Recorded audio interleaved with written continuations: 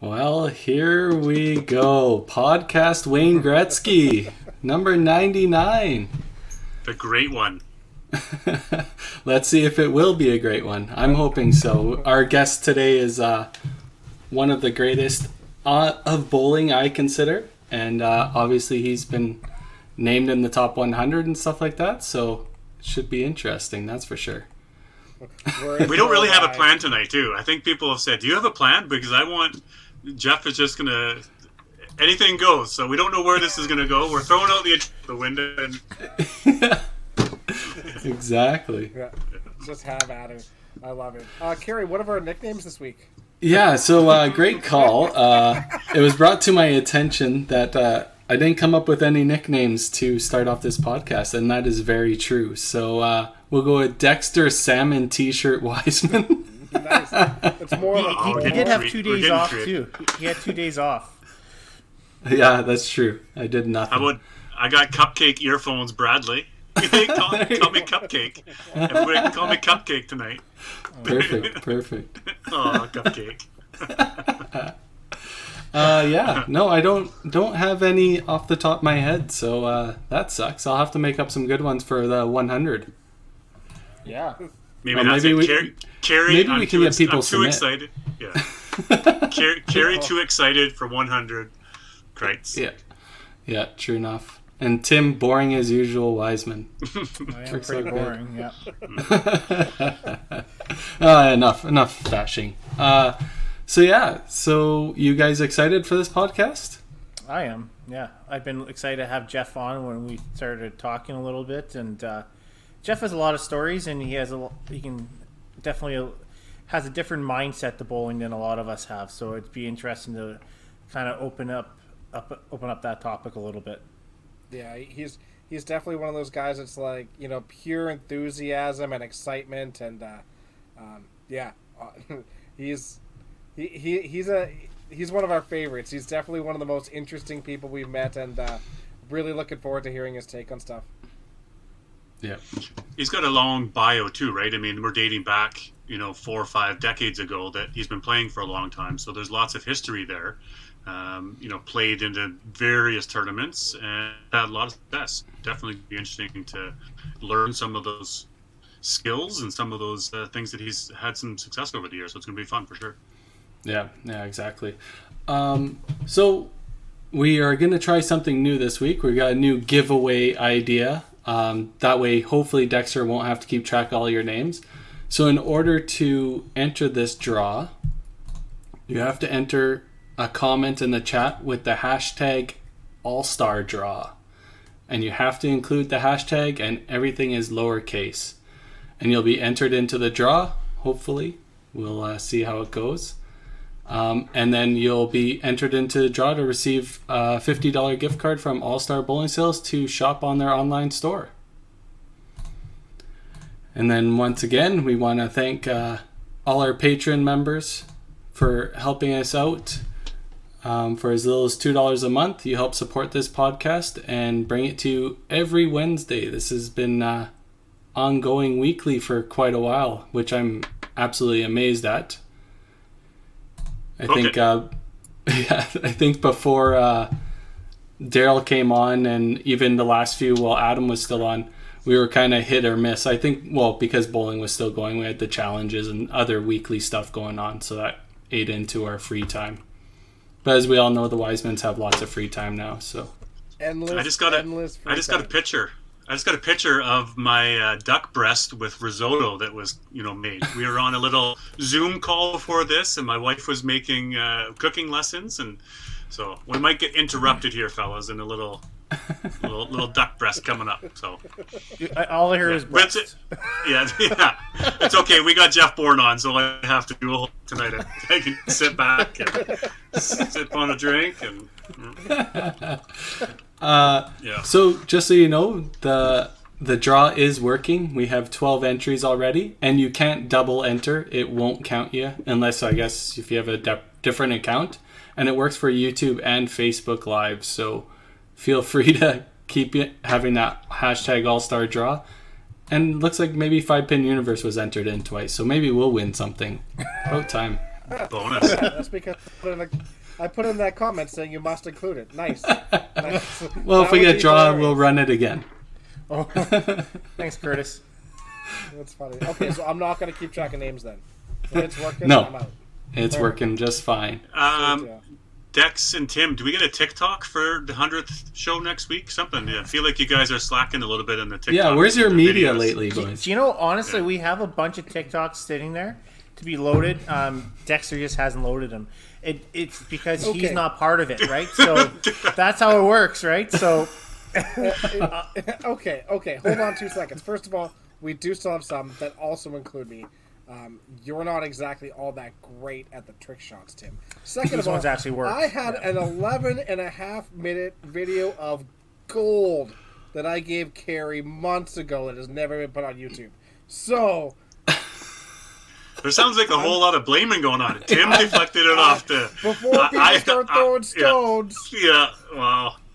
hey, I didn't you throw know what? stones. I can make whatever TikTok video you want. I can do whatever bowling, non-bowling related, whatever you want. I think the fans want to see you do some 5-minute yoga, Tim. I can do yoga. Yeah, That's what I heard. yeah. does I can that do mean it. I have to film that? No, you got a tripod. Walk away from that. Wow, how did you know? Oh, Jesus. 5-pin after dark. This is getting off the rails even before our guest gets on. That's not good. I think this is going to be a record number of people watching, though. We've already got like 87 comments. And they're just sitting there waiting. When are you going to bring Jeff on? Bring him on! Bring him on! Let's go! We're like, no! We got to hit the 10-minute mark, right? Like, pre-game banter. I love it. Oh, perfect. Yeah, I don't know. There's not too much going on in sports right now, so not much to talk about. Well, I guess Rory McIlroy finally won again at Quail Hollow. I guess that's the Big win. biggest thing going on. The Oilers locked up their match up against the Nobody Jets now. really cares about the Oilers. Yeah, but Kerry, as you jump over that McDavid got 100 points, like, what is that? There's not much going on in sports. That only McDavid lighting it up and getting 100 points. I am amazed at the conversation that they're saying that Austin Matthews versus McDavid as a potential for the Hart. Like, Yeah, it's just ridiculous. I mean, obviously the media Matthews guys is have out. to say something. Draisaitl should be in that comment Yeah, too. 40 some goals and 63 points. I mean, like, let's just keep shooting the puck at him. There we go, Robert. The Jays are tied in the 8th. That's the most recent thing. That's perfect. No, I we like do that. have to bring up that Brett Hendrickson did a great job at the Manitoba Masters drop-in event. Even though we give Manitoba a hard time, There we go. that looks really good, Daryl. Probably ordered in from Earl's, but they did a great job down in Manitoba. So big congratulations to all the winners out there. So, do we know who won the event, Tim? Yeah. Since you're Well, bringing actually, Robbie won both sides. oh, nice. Robbie. killed Hendrickson. Robbie Oh, killed nice. both sides. That's awesome. And I know Tim Hooper cashed in a little bit there. I know Sweet. Derek Orrin did. Derek Oren, yeah. And I honestly really haven't really looked at the rest of them. I'm not going to lie to you, but I know there was some great bowling. And thanks for supporting the local centers. So Yes, yeah, exactly. Yeah, absolutely awesome. How many entries did they end up getting for that? No idea. you know I'm what? Sure, I'm sure Brett- we'll know. Amount. Alberta wasn't allowed to be included. I Yeah. asked, so I kind of gave up after that. I'm Well, not that's gonna pretty lie. cool, though. I mean, good for Really obviously. good. It was awesome. I'm not sure where they got that idea, but it's really cool of them to be able to successfully complete the event, right, in Manitoba. Yeah. I mean, other provinces, other ideas, it can be done. So, good on And them. Seth is back on the lanes after his shoulder surgery. 158. He's right on average. Yeah, he's Perfect. gotten better. That's awesome. That's shoulder surgery really worked out for you. Perfect. All right. All so right. it's 10:30. Bring on Jeff. Yeah, let's go. Jeff time. All right. Well, we're going to run, obviously, All-Star Bowling commercials. Wow. All-Star Bowling Sales commercial right now. Once again, if you want to be if you want to be entered in the draw, hashtag All-Star Draw in the comments, and you'll be added to the draw. Well, our guest for the 99th podcast is Mr. Jeff Bourne, We are sorry for that intro. That may have been the worst one we've ever done. We hope you carry this podcast through. Well, I just want to comment about Rory going to Brad Faxon for putting lessons.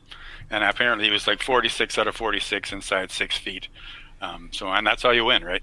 Putt for dough. Yeah. But he didn't make any practice strokes on any of the greens, right? Like he would just get up and line it up and then shoot. That's what I do. I trust myself. That's why I three-putt a lot. Like Snedeker. I'm a brush putter, kind of thing, and I just give it a few brushes and then give it a whack. So I have to sit there, line it up, practice, look, do this like 44 times before I actually go. Well, I'm slower putting at bowling or at putting in golf than I am bowling for sure. Yeah. Anyways, I digress.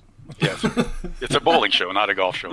Yeah. Well, We gotta talk about something else. Bowling ain't happening, so. it is in Manitoba. That's fair enough. Fair enough. Well, I'll tell you where they got the idea. Chad Van Dale actually, when they first came back off the summer, the first layoff, ran that kind of tournament, just an open 6-8 week tournament. Enter, your scores carried over. So it was originally came up with by Chad Van Dale. Perfect. Credit given. It sounds like it ran really well, so I'm glad you guys were able to put something together like that. And kudos for everybody that was involved. Did you play in it, Jeff? I played a couple of times, yeah. I was having trouble getting to the lanes, but then unfortunately, of course, Norm Shranas passed, and I just knew I had to go bowling that day for Norm. That's off the street, a nice 806. So not a good enough score to win, but always a good score. Okay, so it's just 3 games. Yeah. You had a scratch and a handicap side. Correct, yeah. Nice. That's You'd have to awesome. enter both, though. It's $10 each, so I didn't play the handicap. Oh, gotcha. Right. Yeah, that's awesome. Is bowling alleys open now? Everything is shut down. Just closed again last week. Oh, okay.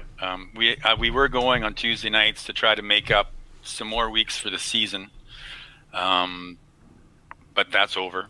And so actually our Thursday night league, our money league, in that bowling alley, many of the teams have opted to give a residual prize money to Chad to help tide him over, and hopefully they open his doors again. I mean, good Lord.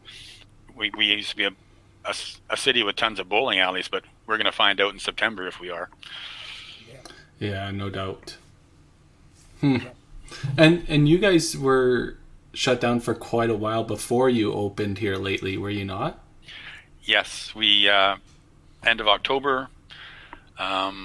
We were open for 4 weeks maybe and closed again. So it's been just horrible. Yeah. I think I saw Saskatchewan actually had a rollout plan that was opening bowling centers at the end of May. So they actually put it in plan. Like this is when specifically bowling centers will look to be open. Yeah, as long as they hit their goal or whatever their mark is. Yeah. It's nice to see that they actually have a date or specific saying you're being recognized that you're going to be open, right? I don't think Alberta, you're definitely not in that mix. You're not even, you're lumped into nothing at all. They actually did specifically list us in step 3 this time. Right. What step 3 is a random percentage that who decides what that percentage is. Yeah, step 3 is like before the percentages. I think I don't know. Yeah. Now it's a combination of both of them, and you need to know like calculus and able to figure out exactly where it sits. Differentiation. I see here Johnny Moen saying that it has to hit 70% vaccination rate. So that everybody's taking that way of vaccinations, right? So go get them. I know some people have different opinions. It's all about that to be open now. So if we have 32% people not, then we're not going to be open. So anyways, that's my feelings on that. Jeff, are you working these days? I know you had said or retired, or what are you doing? Keep yourself busy then. Retired from my city job, but I work seasonally for Canada Revenue Agency from February till beginning of June, pushing tax forms around. Amazingly, so many people still do them on paper. And I'm in what's called error inspection. So if you put something in the wrong field or write down a wrong value, I can fix that so they can send you the right assessment. Right.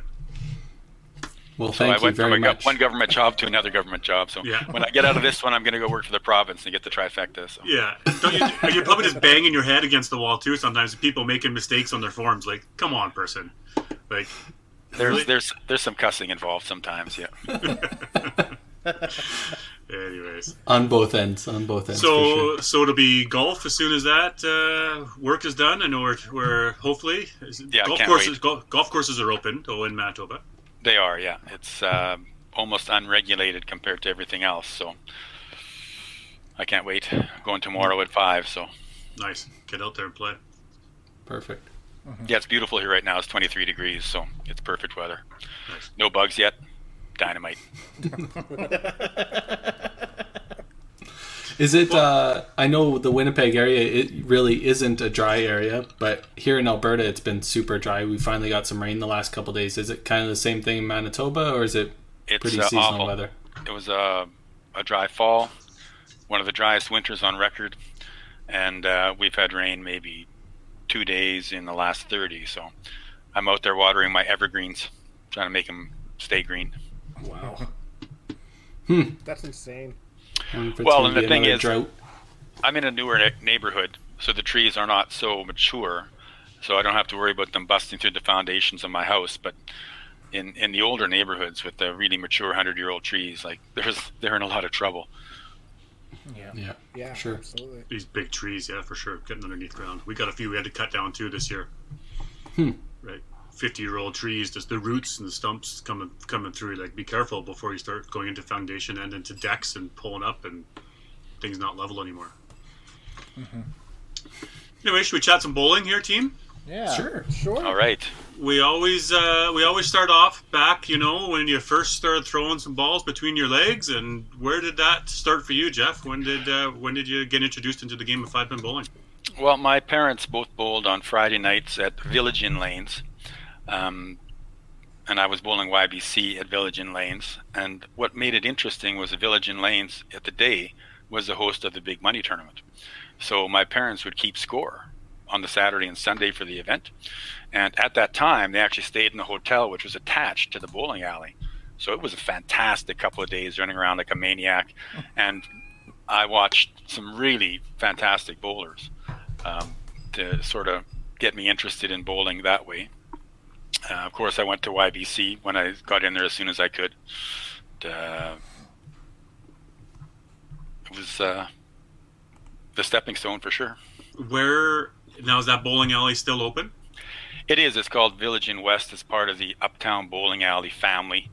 The previous owner, before the Britons took it over, had actually converted half of the lanes to 10-pin. So it's 8 lanes 5, 8 lanes 10, and it's very far west end of the city.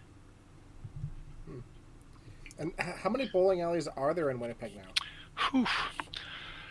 Well, let's see. Village Inn, St. James Polo Park, those are all within 5 miles of each other.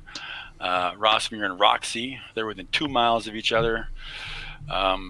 Windsor's closed now, but it was within 2 miles of Coronation. Coronation's about 4 miles from Dakota. The St. Vitel's closed now, so Gary Lanes is closed now. Mosienko is the only one on Main Street, so we were able to run our Unicity Men's League with 8 bowling alleys and have some bowling alleys to spare. So you were talking miles in between. How do you know this? Did you step them off? Like, where'd this come from? Oh, well, my job Running out strikes. as an assessor was to put houses in the tax roll or process permits. So I know the city like the back of my hand. Perfect. That makes a lot of sense. That's way better than stepping it off. So when you're asking, like, hey, how far away is this? Oh, it's about 7 miles. Not 15 minutes or 20 minutes. About 7 miles. Well, some people like landmarks, when you're giving directions as opposed to distances. So Yeah. turn by the Boston Pizza or that kind of thing. Yeah.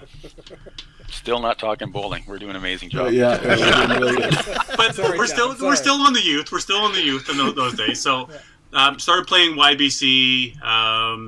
Early days. Did you play in the 4 steps? Was there a Coca-Cola challenge then? What sort of It was, competitive lane did you? It was 4 steps, and the first time I made the team was in Bantams. I actually qualified. I could have been singles. I passed up on it to be in the team. We lost in the provincials, and the scores I threw would have made it on as singles, but that's okay. And we had a very, very big program. We bowled, our senior boys bowled, or senior league bowled Sunday nights, and we had 10 lanes. And we were in a real tough zone. St. James was the best alley in the zone, so Village Inn didn't win very much, but we did win in 1979 and went to the Nationals in BC, and pretty pivotal actually in some ways, because at one of our practices on a Sunday afternoon, we were on like 2 and 3, and the Masters was bowling on the other side of the bowling alley, and our coach, Alice Ashishin, actually is a life member of Masters now, fundraising. And she pointed out, like, I see you bowling in Masters, and they were all in the matching shirts. And I thought, well, this is the coolest thing ever. So, and that particular year, Don Van Dale won 3 out of the 4 tournaments. And it's funny, the one game I watched him bowl, that last game was $150 to fall out of the step ladder. He could have won all 4 tournaments. But we went to the Nationals, and I had a huge fight with my coach at the Nationals. In fact, it started the provincials, because we finished first before the 2 teams that were ahead of us, and we bowled like 1,002, and our coach ran us up and down each side. Oh, you bowled so bad, blah, you lost it, blah, blah, blah. And it turns out those 2 teams went like 900, 840. So we ended up winning the trip, so she had to eat her words there. Then I fight with her at the Nationals, so I said, that's it, I'm not going back to this bowling alley. And my dad bowled Sunday mornings with Tom Woodward, brother to Joan Shannis, brother-in-law to Norm Shannis. And Tom coached at Windsor. Tom lived less than a mile from me, so I could get a ride. So off I go to Windsor, and I make the most important connection of my whole life, Norm Shannis. A, because I believed everything he said, because he's one of the greatest bowlers of all time. B, because when my season ended after that year, because at that time, YBC ended for seniors in grade 12, he needed a couple of players to bowl in the major men's league, like the legendary league. I think so I got the bowl. I got the bowl when in it, and he picked up another guy from his Wednesday night league, just bowling in a mixed league, Steve Stasiak. Oh, Steve. Oh, okay. Yes. Yes. Stevie That's played awesome. Nationals with Stevie Stasiak in 2004. Yeah. Well, Yeah. great Beauty player. of a guy. Love Stevie. Yeah, he's, I'm going to say great player, not just good, but great. And I don't throw the word great around very much. I think that word's thrown around way too easy, talking about people. Very good, fantastic, superb, dynamite, excellent, whatever you want. But great is a different word. But I'm going to throw that to Steve. He was tough as nails.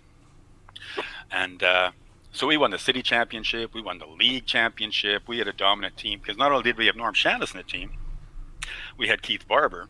And he's one of the 2 guys that would give up my name to the top 100 list, because he was voted the greatest Western Canadian bowler ever. And he's not even on the top 100 list. Like, it's ridiculous. And the other guy I would give it up for is John Matthews. I learned so much from John Matthews. So, you know, and I'm sure anybody that's on the list can find somebody that they could give up their spot for, because this sport's all about mentoring, right? Yeah. We don't figure this stuff out for ourselves. Like, somebody tells us. So, Yeah. so anyway, I go to Windsor Lanes. I end up in the big league. It's fantastic. But when I won the high school championships that year, it was called the Pepsi Cola tournament in 1980. My coach was Doug Wood. Oh, He's bowling Friday nights as well. And we lived in Charleswood, and this was at Mosienko on the other side of town. And I didn't necessarily have a car all the time, so I was getting rides with him because he lived between me and Tom. That's how close we all lived together, like twists of fate. And he told me all the stuff from Bobby King and the legends. 1 ball at a time, strike, spare, 15, strike, spare, 15. And Tom Patterson asked me about a bowler once upon a time. I said, hey, great first ball, 3rd ball, not so good. I mean, it's a 3-ball game, like it or not, right? Yeah, great points. In fact, I made my fortune ultimately with my 3rd ball when it's all said and done. So, but I digress. Talking about the kids again. So yeah, we won the high school championship, and it was a telephone event at that time, and we had to go to Brandon to bowl. And us 5 kids shot 4,800 for the 4 of us, which is a pretty good score for mixed. That's the kind of score that could even win a gold medal at the C5 Nationals these days, 1,200 a game. So that's what I wanted to touch on with that. Was there bowling? Was there? So the Pepsis was just a phone in. So one team from every province would play and then phone it in. Men's, ladies mixed, 3 teams. Okay. And so it became a function of like where you're bowling. I suspect, easier bowling alleys probably won more often than tougher bowling alleys. And it's funny, we bowled actually in Brandon, which traditionally has not been an easy bowling alley, but we had Jackie Monchak slash Sokolowski in the team, who was unbelievably good bowler, so that didn't hurt. And I shot 330 first game, and then my buddy Andy shot 980 his next 3, so 1,300 out of that 4,800 was from 4 games, so that doesn't hurt. No. That's a big help. Whatever happened to that Pepsi, high school challenge? Did it just sort of fizzle away, or did it convert into a different tournament? I think it died, and then it was reborn. The existing high school championship they had, or the youth challenge, is a whole new creature. Right. It just falls down to sponsorship going away from bowling. I mean, the first time I made the Masters Nationals in '86, there's a 40-pounder of everyone's bed of rye from Hiram Walker. Like, welcome to the tournament. Money was to be had. Yeah. Yeah. Wow. Definitely want to get transition to the Masters. Good try there, Jeff. But the last thing on the youth was in '83 Canada Winter Games. Tell us about that. That was in Quebec. Was that a travel to Quebec to play that Canada Winter Games? Obviously, yeah, because it was all sports. It was in Chicoutimi, of all places, and we were camping in a high school. We were all given sleeping bags. We slept on cots. Every province qualified differently. Ontario had a bowling school, and they chose their teams, and apparently the guy that had the highest average didn't even make the team. But they sort of split it into 2 sides of the draw because there's so many teams. But they didn't flip the floors. Like, they built some brand new alleys upstairs in a gymnasium or an armory. And those scored high. Like Bobby Osborne's first day was like 1620 for 5. And the basement didn't score as high, and we were stuck down there all the time. But there were some great bowlers there. I can't believe I don't have this list in front of me, but Alberta had Mortar and Gigliak, so not a bad start there. I think Greensides and Mike Bates were on the Ontario team. It was pretty deep. One of our guys that snuck in was a 15-year-old kid from the home alley. It was a tough alley, and he bowled out of his head. And that's the first time I ever saw Bob Greider, and I'd never seen anyone throw harder at that time. It's the first time I saw a guy string pins. He was unbelievable, and he went on to have a pretty good career. He never got a singles title, but he came out of Manitoba as a singles 6-8 times, something like that. He was a hell of a player. Fun. So anyway, it was in Chicoutimi, Quebec. We stayed in the gym, and it's the only time it's been on the menu. It's I guess we're sort of lucky to go. Everybody who's done the '83 Canada Winter Games said they loved the experience. Speaking with Mike Bates and Bruce Mortar and all those guys, they said they just absolutely loved the experience from it. Well, here's the twist of it all. Is that since we were 18, yes, there was a bar on base, so we went every day to the lounge to eat and party. So we had a great time. Even more so than some of the other people, I suspect. We played cards in the hallway till like 2 a.m. Oops, wait a second. We're getting into the blue show again. That's okay. Yeah. That one's fine. Yeah. So it'd be cool to see that roster of all the teams. I'm sure we've seen it again, but maybe Tim can find it somewhere. And I do have it. Cycle I can through send it to you if you want. Yeah. Oh, awesome. Who won the '83? Who won the gold medal? I think Ontario won. Okay. Ontario did, yeah. But if I do get a moment, I can run downstairs. I know where it is. I just had it up the other day, so I could let you know for sure. We got Tim on the job, Jeff. Yeah. Don't worry. You sit back. You tell us stories. We set Tim up, and he's got the research. Yeah, he's the research guy. Yeah, set him up. Ontario did win both. Yeah. Yeah. I have it here. Yeah, good job, Tim. That was pretty quick timing too. It's all in folders, ready to go. I bet. Yeah. Anyways, let's switch over to the Masters. I know that's a huge topic for you. You've played there a few times. Tim's got some stats to list off that are pretty incredible. Yeah, so I mean, first year you were in 86, right? So 24 times you represented Manitoba Masters, 16 times on the team, 7 times as a single, 1 time as a coach. Incredible 40-time provincial tournament wins, so 34 as a tournament in division, 6 on the seniors, 4 national champion. Incredible. What I guess, what are your favorite moments from it? What are your maybe some favorite teams? Do you have anything to share like that? Well, our first team that won in 2007 was actually our 2011 team as well. You almost couldn't handpick a better team. 2007, it was here's our lineup: Shannis, me, Wes Payne, Glenn Howarth, and Scott Barber.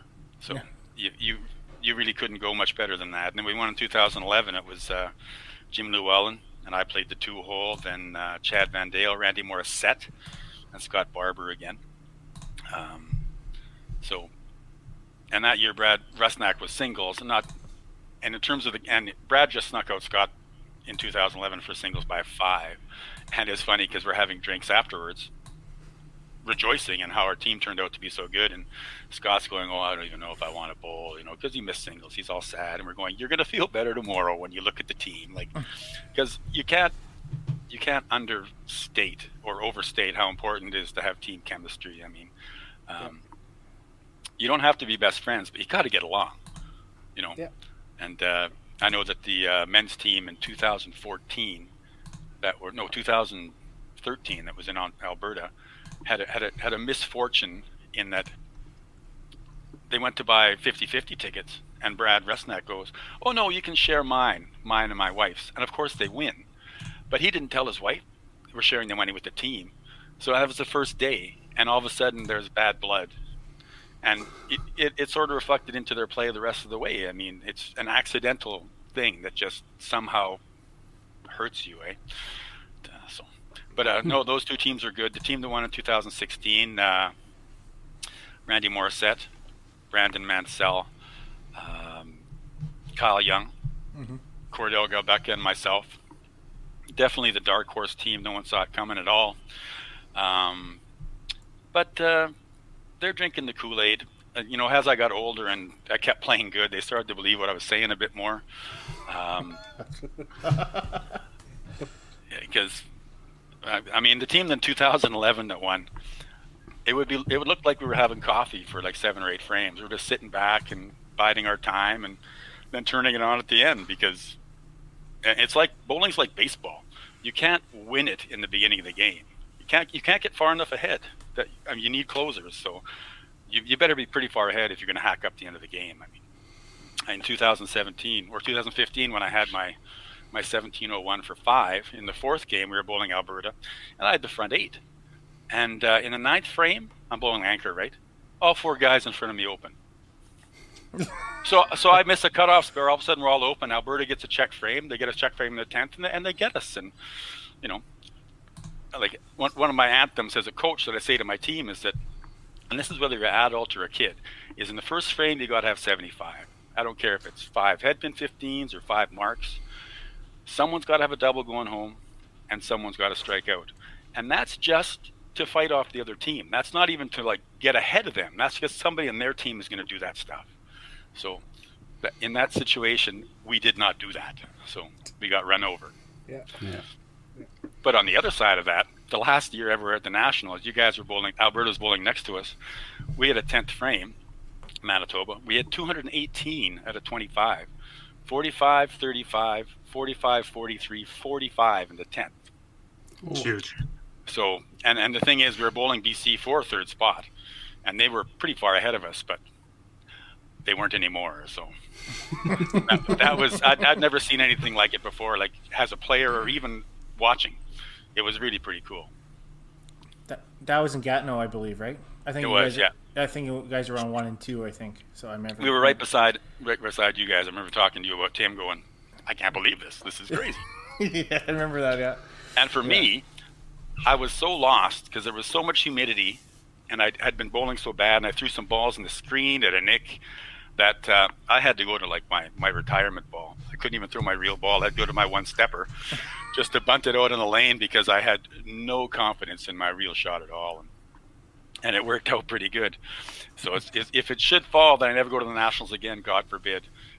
The idea that I had to throw the Bob Gaylor for 3 games was pretty funny.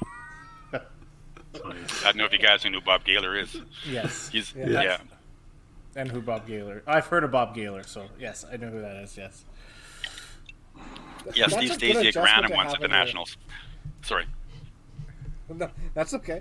So that's a good adjustment to have in your back pocket when you need it, though, because there's situations where, and we've seen it in Quebec a few times where, like, humidity and, we're playing in the summer for Nationals, and those approaches get really, really tough.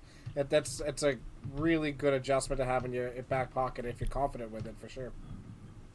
Well, I warm up with it all the time, and the basis of it is, it's like your golf swing. Every golf swing has from here to here, right? And that's what my one-stepper is. It's just my from my power stroke on without all the approach speed. And I started doing it just to get the ball off the end of my hand when I warmed up. Because people go and start throwing balls at the head pin, they're not even warmed up. I mean, as a baseball pitcher, Kerry, you'd know. You're not going to go up there and throw your slider on your third ball. You're still lobbing it around a few times. And yet guys are judging the lanes and judging the conditions, and they're not even warmed up. So Yeah. I do one step every once in a while if I'm really lost, but I learned how to do it through lawn bowling. We started a lawn bowled for years with Lynn and Bruce, and it really creates timing for the one step. And I don't know if you knew George Shillabeer. Oh yeah. But he was a phenomenal lawn bowler too, and so that's kind of where I started learning how to do one step, and it's good to have every once in a while. Yeah. When I busted my ankle, it was something I went to. I couldn't slide at all. I couldn't walk, so I just took one step and threw. It's having to train the body, the momentum, and kind of get your body going, and then you move. Yeah, Exactly. You step at the end. I watched Shillabeer beat one of the few times I went to Edmonton. He beat Roy Cunningham in the final, and I can do it too. He would lean back like this and put the ball here in his sternum on his big belly, and just sit there and rest. And now I can do it too. But that was some of the greatest bowling ever. That was some of the greatest bowling I ever saw, because Cunningham in the qualifying had opened with a 401 and threw a 450 in the 4th game, and then ended up in the tournament final. Unbelievable bowler. Roy What Cunningham. tournament would that have been? The Rose Bowl. In the Rose Bowl. Rose Bowl, yeah. 90 something around there? Probably early 90s, yeah. I didn't go there too often because it was a bad time of year. And talk about a hotbed of maniac bowlers, holy smokes. And plus, the bowling alley was such a high-scoring bowling alley. When we're coming from the low-scoring bowling alleys we have, you're sort of outgunned. In our leagues, we had a 7-in-a-row pot. And it would carry over sometimes. How many times at Bonnie Doon does someone not throw a 7-bagger in the first game? Yeah. Who won that tournament? It was 91, I think. George Shillabeer? Yeah, George won in 91. Yeah, 91. George never changed until the day he died either. He's a great guy. Exactly. I bowled with him in league one year. My brother and I and George at Skona Lanes down in White Ave. Great place. He's Awesome he's a dude. character. We had a pro challenge at KJ, Yes. and Daryl was there, I believe, and Dexter was, and I'm hearing Johnny. his beep, and Johnny, and I'm hearing his beeping, and I thought it was a foul line. I'm like, what's going on? Is the foul line not working? No, it was his oxygen tank, and I was like, George, what's going on? And he's like, he just f-bombed me. He's like, get back there, and he's like just beeping the whole time. It was his oxygen tank. But that's just George, so yeah. But even when he was out of bowling and retired and whatever, and he was just focusing on lawn bowling and taking care of the lawn bowling pitches, I guess I would call him. He was still super involved and interested in everything that was going on in bowling.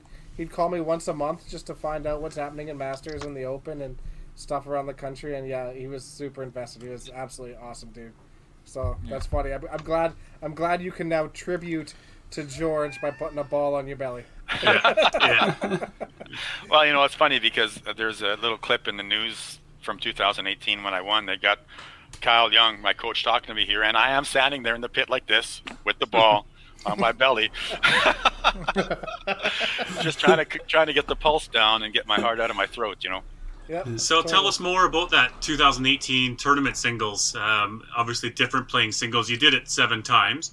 And from what I understand, you made the stepladder 5 times out of those 7 playing singles, which is a pretty solid feat. But in 2018, you won the gold. Who did you play in the final of that? And maybe walk us through the qualifying of that as well, Jeff. Well, I played Bradley Titgett in the final. And I didn't realize at the time, because I didn't look at the stats till later, like him and the guy from BC, Matt Harms, they just lit up the semifinal. Like I think Brad had 700 for 2, so like poor Matt only had like 620 for 2. Poor guy. And as you know, it's out of your hands. And I'm going to throw Tim in this because poor Tim only started with 330 against the kid from Ontario. What's his name? Cody. Yeah. Yeah. And so he's had 330 for a win, and then he goes 340. Yeah. What are you going to do? Like, there's no defense in bowling, right? So I got sort of lucky in the fact that he had 1070 for 3, and then he only had 80 in the 5th or 80 in the 6th. So I came up in the I was hacking. I came up in the 6th, and I had the lead, even though I had like 90 in the 5th, and I got a double. Finally, I moved left, and I just threw it as hard as I could. Stopped trying to play the game, just freewheel, and I got a double. And then I think he had a mark open, and I got a corner, and then I ran around like I got a strike, because in that situation it was, But I mean, that's something I do too, though, is that I when I fantasize about bowling for the big money, I fantasize corner, spare corner, because all I can do is throw it in the side. I can't get a strike. I can just throw it in the side. So that's what I visualize. If I'm lucky enough to get a strike, that's fine. So one of the things, and that's when I was talking about drinking the Kool-Aid with my team there, the one in 2016.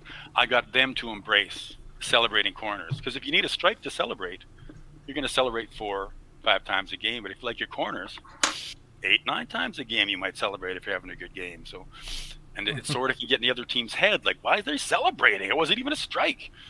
But I'm celebrating because we're winning, because, if you got a double and you got a corner, that's 39 on the scoreboard, right? Yeah. So, I think Jeff would be pretty good at what's my score game. I didn't get that. Didn't hear you, Daryl. Yeah. Oh, I think Jeff would be pretty good at the what's my score game. I'm not sure if you've watched the podcast. We've had a game here, Jeff, of what's my score, up to what last 5 frames, 135. What do you get if you get triple corner punch, right? So. Oh yeah. Well, yeah. If you want to be an anchor bowler, you better be able to do the math. So, yeah. That's what the coach is for. So that was pretty cool to win the Masters, as a single champion. That's sort of one of the defining feats. Here it is. This is one of my favorite celebrations at time.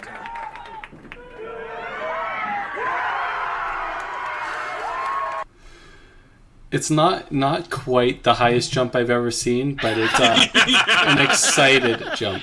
Yeah. Well, the thing is, I was so very sick. The Alberta guys, the men's team brought their babies, and their babies made everyone on the plane sick. So, and it went through Alberta first. And what's funny is that I was super sick in the final, and so was Christine Posa. And I think I got it from slapping her hand. Like, she accidentally slapped my hand one time. She's going, "Oh no, I shouldn't have done it." And I got back after making the singles. Like, my last day, I went 7 wins, so that's how I got first place. That was pretty exciting. When I played Titgett that last day, he actually got on me early, 4-bagger, but then he went 5 hole, 5. So 4 spares and a strike catches up to 150 in the 5th, right? I got the strike in the 10th. He didn't. And then the 6th game, I had a hack game against John Stone from Newfoundland. And it was coming down to last balls. We're both looking at 5, and he's throwing first. I'm going, if he gets 5, I got to get 5 to win, but got a deuce. So I just got to throw it in the middle. And then my last game against the fellow from Southern Ontario, his name escapes me for the moment. I went corner spare double, 12 count double, miss spare double, corner spare for 328, just to prove my point again it ain't about strikes. It's about running marks, right? I didn't even have a 3-bagger. I had 328. So that was good. And when I got to the hotel, the men's team had just they were sitting first. They're doing real well. And we're going to go to the hot tub. We're going to go to the hot tub. I says, no, we're going to go get a steak. We're going to get some vegetables. We're going to get ready to bowl tomorrow. So we had a great time at the restaurant. Get back to the hotel. I'm going to lie down, phone my wife. 10 minutes later, I'm in my pants, my jacket, my hat, wrapped up in the blanket like this, shivering. And Karen Armstrong said, I heard what's going on in the bathroom there. I went, oh, that poor guy. And then I found out it was you. So I didn't sleep that night. My fever broke, luckily, around 3 a.m.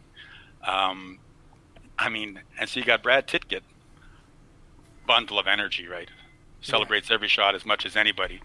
And I'm drinking Gatorades, I'm drinking water, I'm sitting like this. Oh my God, I'm going to the bathroom every 10 minutes to have a shower in the bath, trying to survive. So one of the reasons I celebrated like that is because I'd done no celebrating to speak of at all, because I needed to save my energy. So, but I've always been the one of the fellows from Quebec.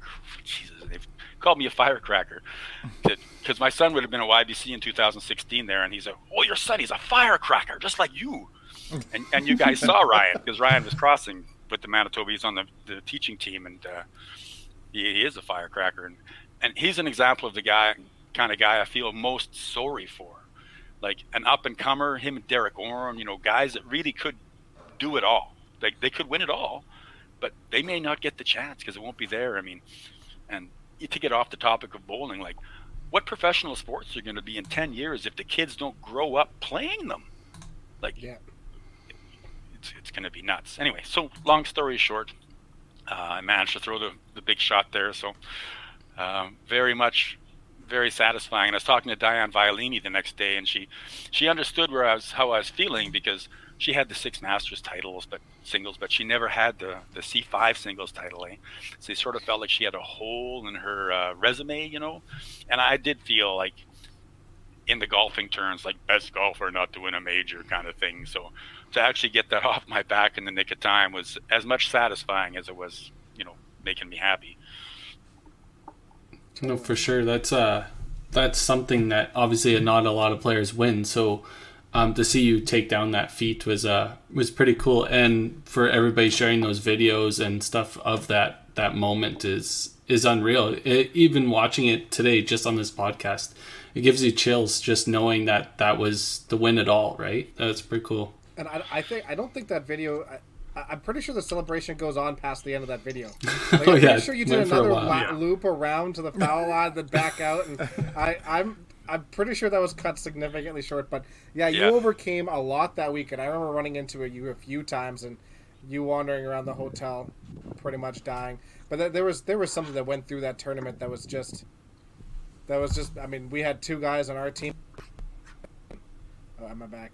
Yeah, we had 2 guys have to go get to pens, and Danny Bear almost died, and Nelson Frank was on his deathbed, and Christine. Yeah, it was a rough weekend, but to overcome all of that and come out on top it just adds to the win. Well, I sometimes wonder if getting sick helped me. I don't know, because I showed up on the last 3 games to watch the men's team. They couldn't even believe they were seeing me, but I'm a team guy, and I went back to the hotel to have a nap, and I don't know if I would have been as low key if I hadn't have been sick. Here's some little trivia for you. Neil Young was dying of a fever, 104, when he wrote the whole album Harvest, in one night, when he was absolutely dying. So maybe it taps into a different part of your brain when you're that ill. I don't know. Maybe that's an argument for why I've done so good hungover. And that's the irony. I've been tournament director, I'm supposed to enforce the rules, and yet, I'm bowling so bad, I'm going to play hungover the next day on purpose. But that's a blue show thing again, so we'll leave that. Different years. We talked to great lengths here about, obviously, 2007, 11, but what about some of those later 80s, 90s Masters teams? Some of those key highlights, and what would you learn most from some of the veterans that you would have played with back then, Jeff?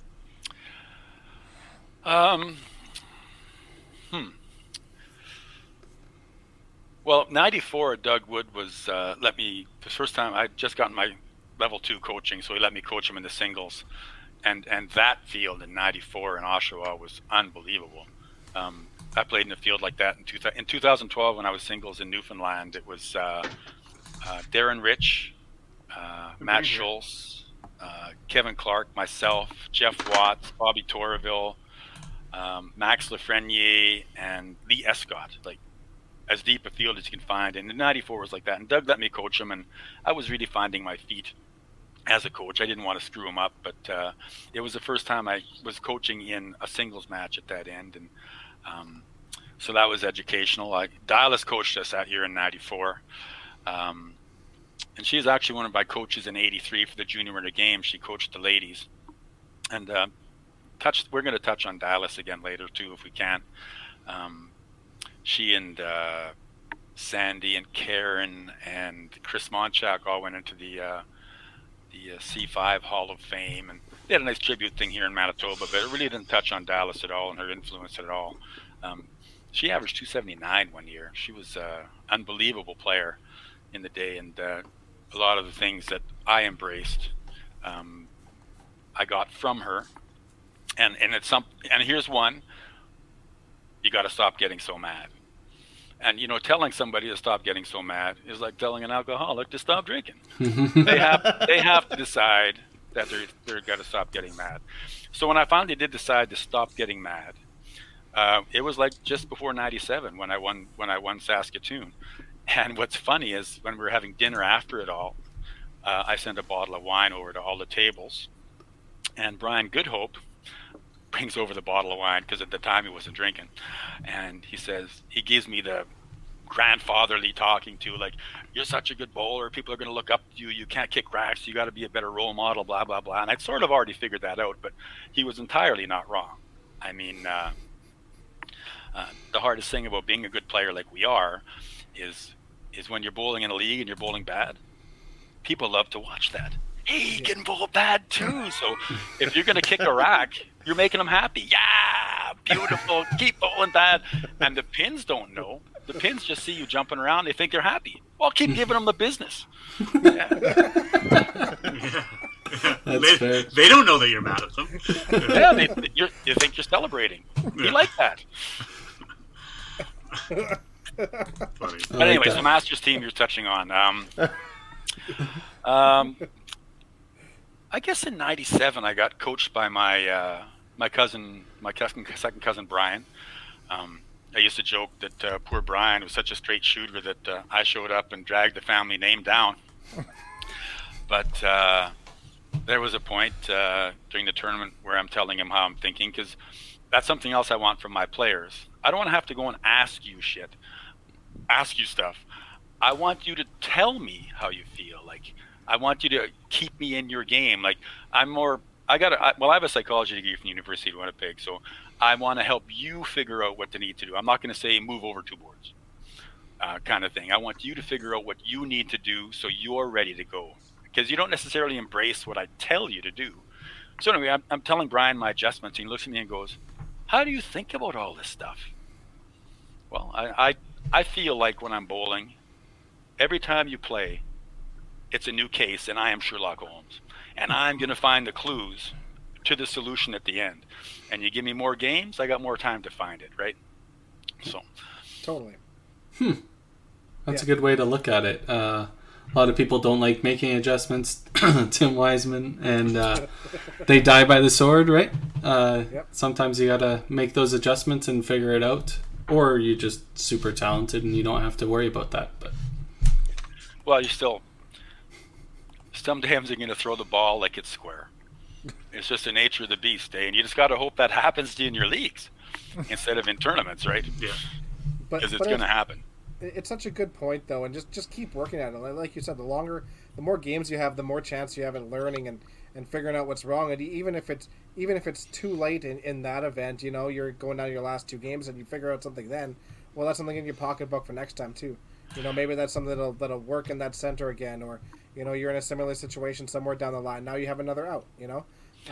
It's always worth trying to the end, because you never stop learning. Well, it's funny. For the years I didn't go to Saskatoon, because my wife stayed home with the kids, and I had a good job, but still, we're running 2 cars. I couldn't really afford the investment, and there was a money tournament that same weekend in Brandon, just down the road, and I'm double shifting in it. It's like game 6 of a second shift, and I'm playing scratch, because my average is 265, and it's the first time I decided I'm just going to go like this. I'm going to lock my arm instead of pushing away. And I threw some good balls. I went that Wednesday night, I shoot 13-16 for 4. And I've done it every ball since. And I wouldn't have figured it out if I wasn't in a tournament to try it. Because if you try it in a league or you try it in a practice, you're not really committed to it. But I mean, I was trying the tournament, and well, how come you're still trying? Well, there's a pot every game to win. Like, you spend all this money, I want some money back. Give me some money back. I mean, I said over dinner once in Saskatoon on the Sunday night that I would rather shoot 1,000 for 4 with a 370 and get paid than shoot 4 275s. Like, and not make the cut. Well, no, it's just a league. But right. But I just want some. I want some money back, and that was one of the articles I wrote actually for the paper talking about the pocket. People want to throw the ball in the pocket. Well, what you need to do is aim at the middle of the head pin and trust your stuff, right? Because if you try to throw it in the pocket, you're taking away half of the side of the head pin. Like, you got to trust your stuff. But you need to get some money in your pocket to go bowling, because you got to drive to bowling, you got to pay for bowling. Like, so the pocket works both ways. Yep. I really like that you said that. We have so many people, and you know what? I guess there's 2 different mindsets. I mean, you look at Gino, who just is the incredibly accurate, and he lives and dies by being accurate. But I've always been the person that's like, I would rather throw really good rotation, and I'll find a line where, like, hey, if I put the ball down a little, it might move off the middle and hit the right side, or I lob the ball out a little, you might hit the left side. But the big thing is, if you put lots of shit on it, then you hit thick, you're gonna get a strike. You hit thin, you're gonna get a strike. You just can't put it right on the face, and you're just trying to find room for error. And I really think that is such a huge thing in this game. It's just trying to find out what gives you the biggest strike zone. Agreed. or corner zone. Or corner zone, yeah. There you go. Zone. Yeah.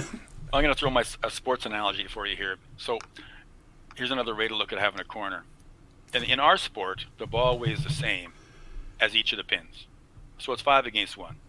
I mean, in 10 pin, the ball weighs 16 pounds. The rack of pins is 35. It's 2 to 1. Like, of course they should get strikes. And there's no rubber. They fly everywhere. Ours pins are fighting to stand. So it's like I'm playing basketball against 5 guys. So when I leave a corner, hacked in the act, go to the line, shoot your foul shots. You can't make all your foul shots, but it's sort of the same thing, because when the pins are ganged up, they got a defense, eh?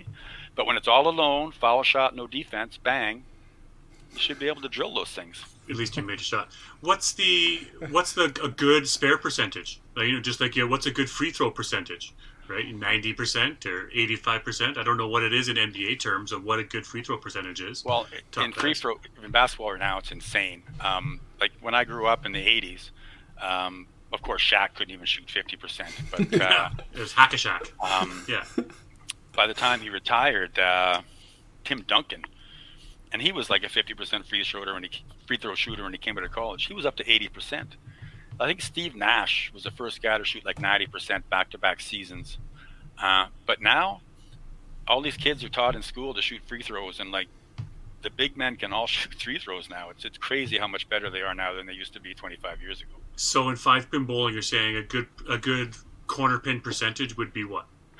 Well, the thing is, the starting point is 4 to 5, and looping back nicely to formative bowling, there came a point when I was pretty young that I realized I had to hit the head pin 80% of the time. I had to pick 80% of my corners. So once the year I first picked 80% of my corners, my punch percentage was 26. But in pool terms, too many guys get in trouble trying to position their cue ball after trying to pot a ball when they can't even pot a ball. So you need to hit it to get strikes. I mean, the guys with the highest strike percentages are guys that only hit it like 66%, right? Hashtag Palmer Hagen. Palmer. Where's Palmer? Who is the? Sorry, Jeff. Who did all the statistics on their bowling shots? Who do we have on the podcast that did all that detailed work? I know when. What was it? The Edmonton 5-pin. What was that league called? Pro League. The Pro EPL. League. We did a stats package for that. I'll see if I can find it here. But continue your talk a little bit, and I'll see if I can find it. We had a guest on the podcast that really went into depth on their statistics of corner pin percentage, of their head pin percentage, of all those things that they really analytics that they really took a close look at. And I can't remember who it was. I don't want somebody, anyways. But so Jeff, continue on. You were talking about spare percentages and those types of things. See, 4 to 5, 80% is the start. The thing is, 5 out of 6 is only 83, 6 out of 7, 85, 7 out of 8, 87. So it's only 7% between 87 and 80. But 7 out of 8 is a whole world different than 4 to 5. So at the highest level, the percentages are diminishing, but the actual execution is way higher. So, I mean, it's the same sort of thing. Like, for there was a bunch of years where I punched the most head pins in my league, but still leave the least wood. So if you leave only 4 pins of wood in a game, and given the pins worth 2, that's 2 sticks out of the 50 you're given. So that's 48 out of 50 conversion percentage. That's 96%. So if you leave 10 pins of wood, that's 5 pins out of 50. Now you're only 90%. So there's my twist in your analytics for you. It's, to my mind, the most important stat is wood, because it gives you your percentage of execution. That and attempts. I mean, years when I averaged 250, you look at my attempts, 10.74. Years you average 270, 11.04. And like, that's more doubles than opens across the season. So yeah, I think it'd be cool to see some people that collect those stats, this upcoming season a lot more in detail. I think I'm going to definitely take a look at that part of my game a lot more, is the spare percentage, the second ball, the third ball, like you said, Jeff, right? You've had some really good insight here already to take away. So well, I like it. Yeah. One year I did coach. I gave the guys a stats package. And here's the team I coached. Here's my 3 rookies. Kevin Boyko, Randy Morissette, Wes Payne were my rookies. Glenn Howarth and Scott Barber. So I gave them a stats package, and I gave them the miss percentage stat. And only one of them was over 50% on their miss spares. And one of the reasons people don't shoot their miss spares as well as they could is because they're making adjustments off their first ball. Well, it was a miss, so it wasn't a good ball, so what are you adjusting for? And I like this one. Wait till you hear this one. When you go in your house tonight and you go to put your key in the lock and it doesn't go in, the next time you try to put the key in, you're going, oh, I got to turn my elbow this way, or my wrist has got to go this way, or I did it too fast. No, you just put the key back in the lock. Just trust yourself. But you're absolutely right, and I've heard this all the way from YBC and whatever, and some of the best bowlers I know had definitely said this. But hey, you miss. Not now. You got to try to aim for the other pocket. Why? You made a mistake. You're going to make a mistake every once in a while. Why wouldn't you try to throw your normal shot at it again? There's a little bit difference there, though, Dexter. Like you're saying, your strike shot or your corner shot or whatever, you're not aiming for a pocket.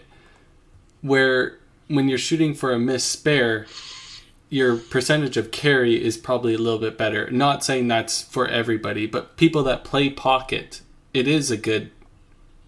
think it's a good change, because you can play different pockets. In like myself, I have 2 different lines for 2 different pockets, and it's proven I've played a lot better when I make my change for my other pocket if I miss spare on my say I'm shooting for the left side pocket and I miss left.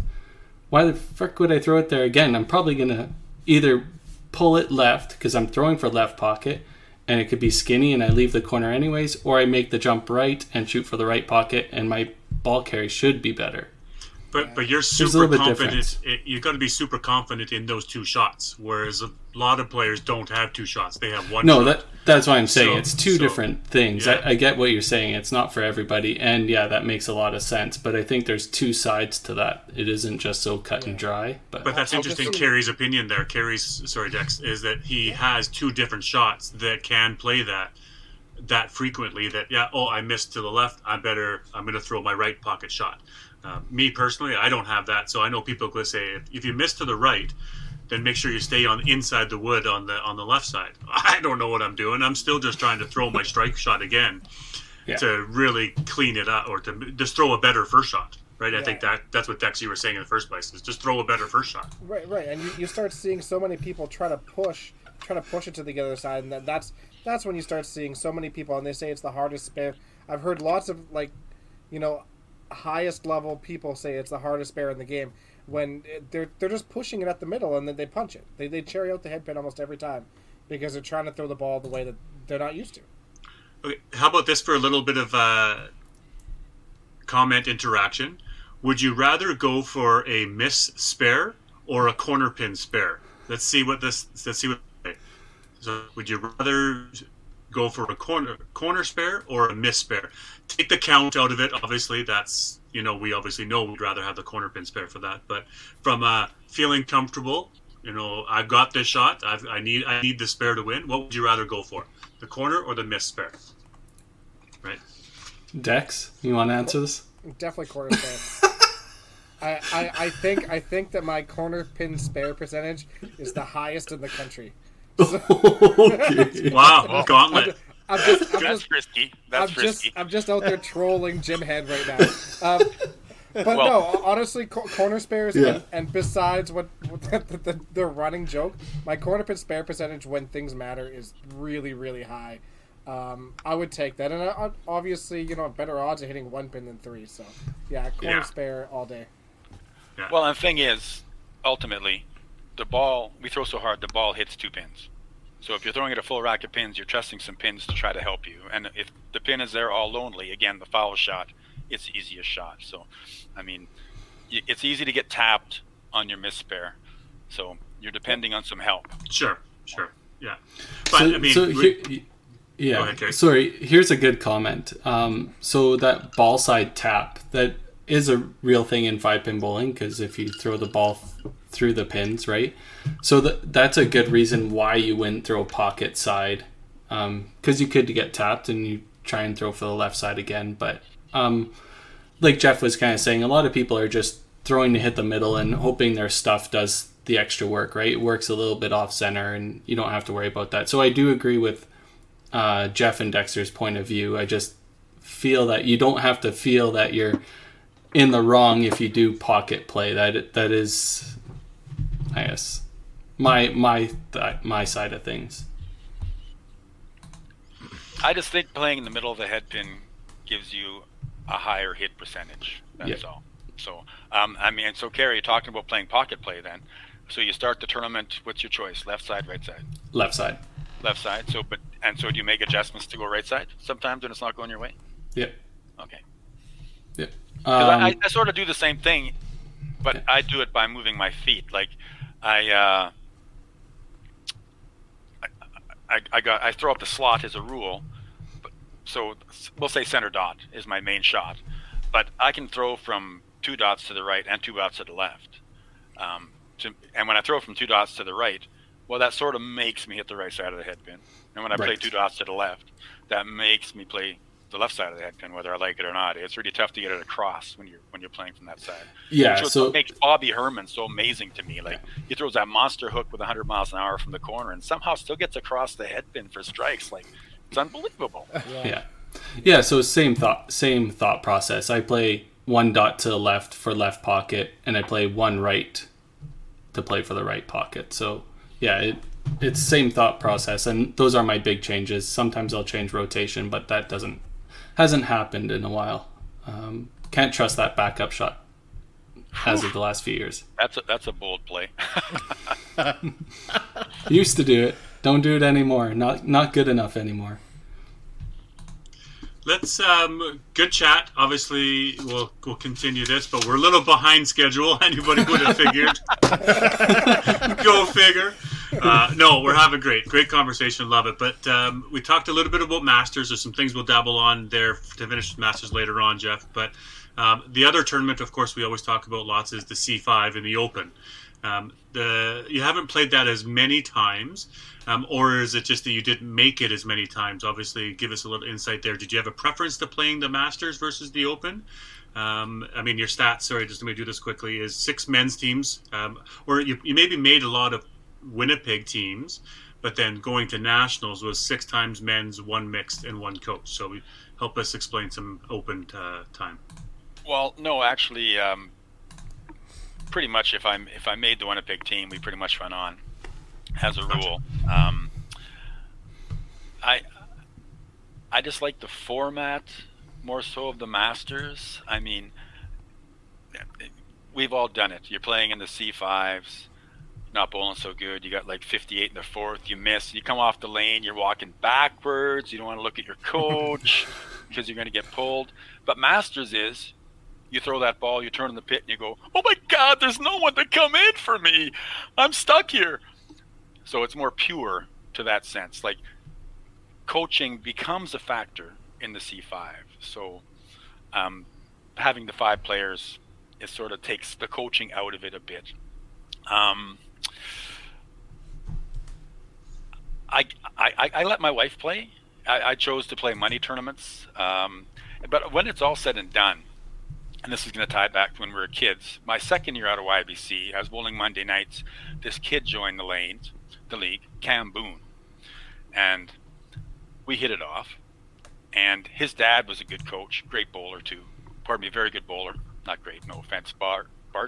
I threw the word around bad there. But his dad was lift and roll, lift and roll, lift and roll. And Cam and I decided, no, it's roll. Roll and lift. But roll, you got to have roll. Plus, right around then, TV was coming on. And we decided we wanted TV. And that's really what I went for, was TV. Because, you know, if you're lucky enough to have a crazy year, you make both TV shows and the C5 and the Masters, like, that's a lot of vacation time to go bowling. So we went for TV. And, I mean, Cam, when he gets in his cups in the day, he'd get so mad at me. You beat me on TV, Cam. You're 4-1 on TV. You lost to your friend. Like, suck it up, man. Like, give your head a shake. So, and he was even more so a guy that stopped playing team bowling at all. In fact, there you go. What would the history of Alberta bowling be if Bruce Mortar never played with Lynn Howe? I never played in a team with Cam Boone. Never. Not one time. You never played with him? No. Never played in the same team. Crazy. And he was as tough as anybody. And in fact, I only played with Shannis a couple of times. Only the one Masters team ever. Both times I played with Shannis on the team, we got bronzes at the Nationals. It's luck of the draw sometimes. But I let my wife play. She did really well. Dylas would always start her because Karen was somebody that had 7-bagger in her pocket. She was a really good thrower. But towards the end of her career, like, the coaches would leave her on the bench on Saturday mornings, and it drove her crazy. Like, and sometimes she wouldn't even get in. But that being said, the last time she played and she got a gold, Matt Taransky started and played terrible. So Karen went up in the 9th, got a corner spare in the first strike in the 10th for a gold medal. So she went out in a blaze of glory. But having a mate that you can talk about bowling that understands what you're talking about and can suffer you being gone is priceless. I mean, yeah, very lucky with that. Yeah, because you're exactly right. She understands the mindset that you're going when you want to go to compete at a provincials or a weekend away for the Masters for the qualifying, or, you know, the KG or a TPC or whatever it is. You're right. Yeah, go for it. I understand what you're going through. You're right. Absolutely huge. It's one of those things, like, I still follow the tournament as it goes on, like, in real time to see what's happening. And in my head, I really wish I was there. But if I had it in my heart that I wanted it, I would be there. But I didn't have it in my heart so much, because I went to both Nationals a few times, and, you know, I like to whoop it up, and I'm just not recovered 4 weeks later and ready to go again. I'm just not. Yeah. I'm sorry. Yeah. Yeah, that's totally fair.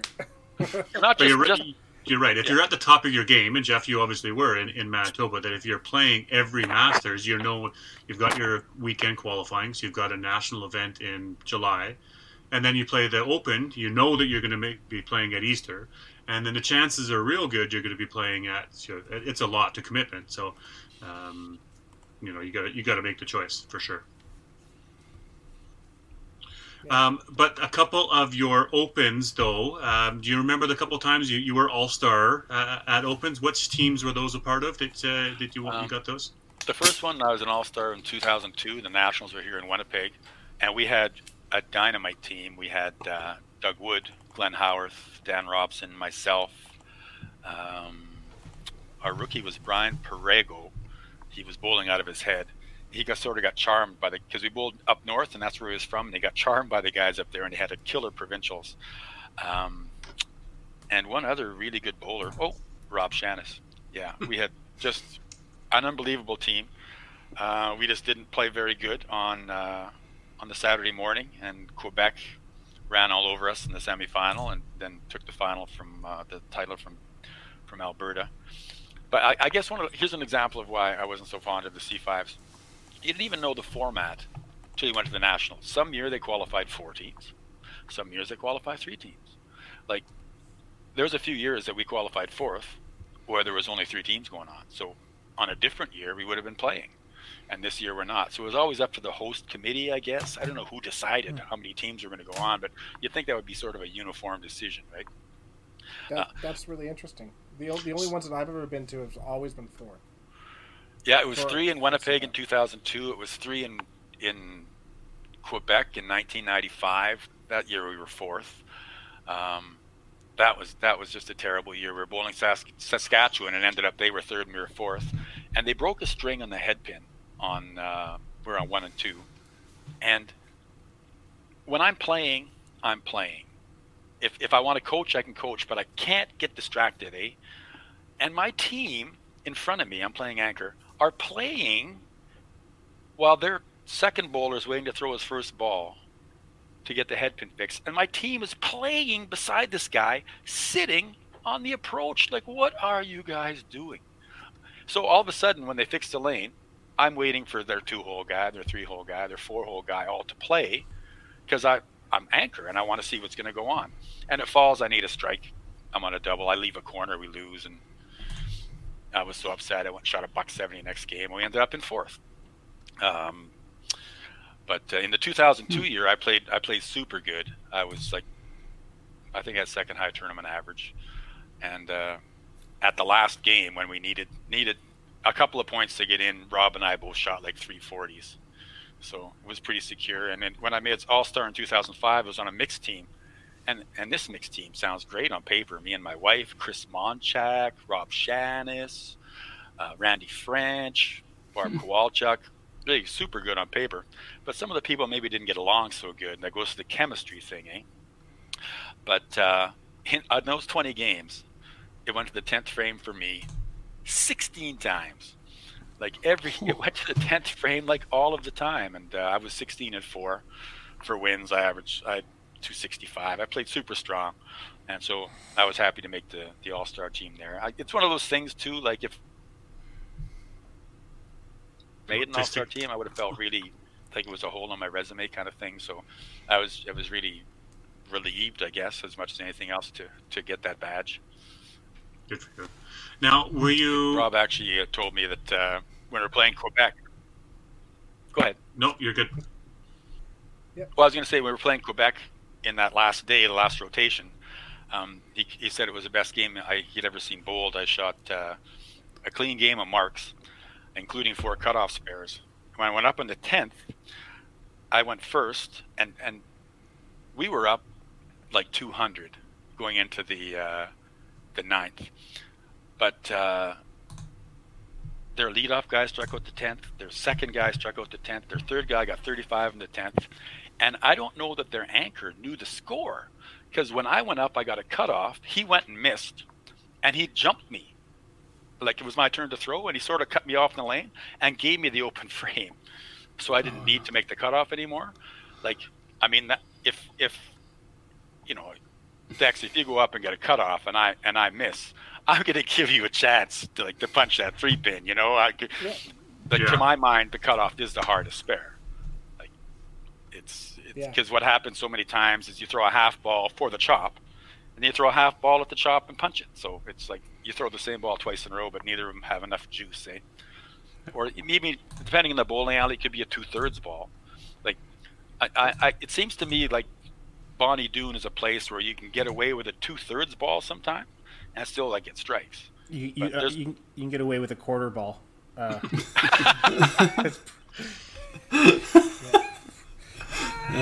Tim's Schultz still told me bitter. he used to practice there, and he'd practice missing the head pin on purpose and try to send strings around to get strikes when he was young at the old Dune there. Yeah. Oh yeah. Yeah. Good set up for that. So just to wrap up some team event stuff, and then we'll move on to some of the cash games and tournament stuff. But what position did you prefer playing in the lineup? You talked about second a couple times. I like anywhere but leadoff. I just want to follow somebody. I don't like leadoff. To my mind, everybody's anchor in the 10th frame. So I like 4-hole because I could go and get my 3 strikes in the 10th, so my anchor just needs a mark instead of me bowling anchor where I need 3 strikes to win. But Dallas Turner's theory was you put your best bowlers first. So, because if the first guy doesn't get a mark, the second guy better, because that gets heavy coming down the hill. So to that end, that's why I didn't mind playing second, because I could help fire the guys up underneath me, eh? Yeah. Does that make you feel better about all the times you played second, Tim? Yeah. Well, the thing is, I look back on a couple of teams where I wasn't assertive enough, where I should have said I want to be anchor, because looking back at it, like the guys I was with, they probably wanted me anchor. You kind of thing, because I'm an anchor that when I leave a corner, the boys can start jumping around because they ain't gonna miss that corner. You know what I'm saying? Some guys who like to throw a lot of strikes, maybe they're not gonna pick that corner. So there's still a little bit of nervousness. So,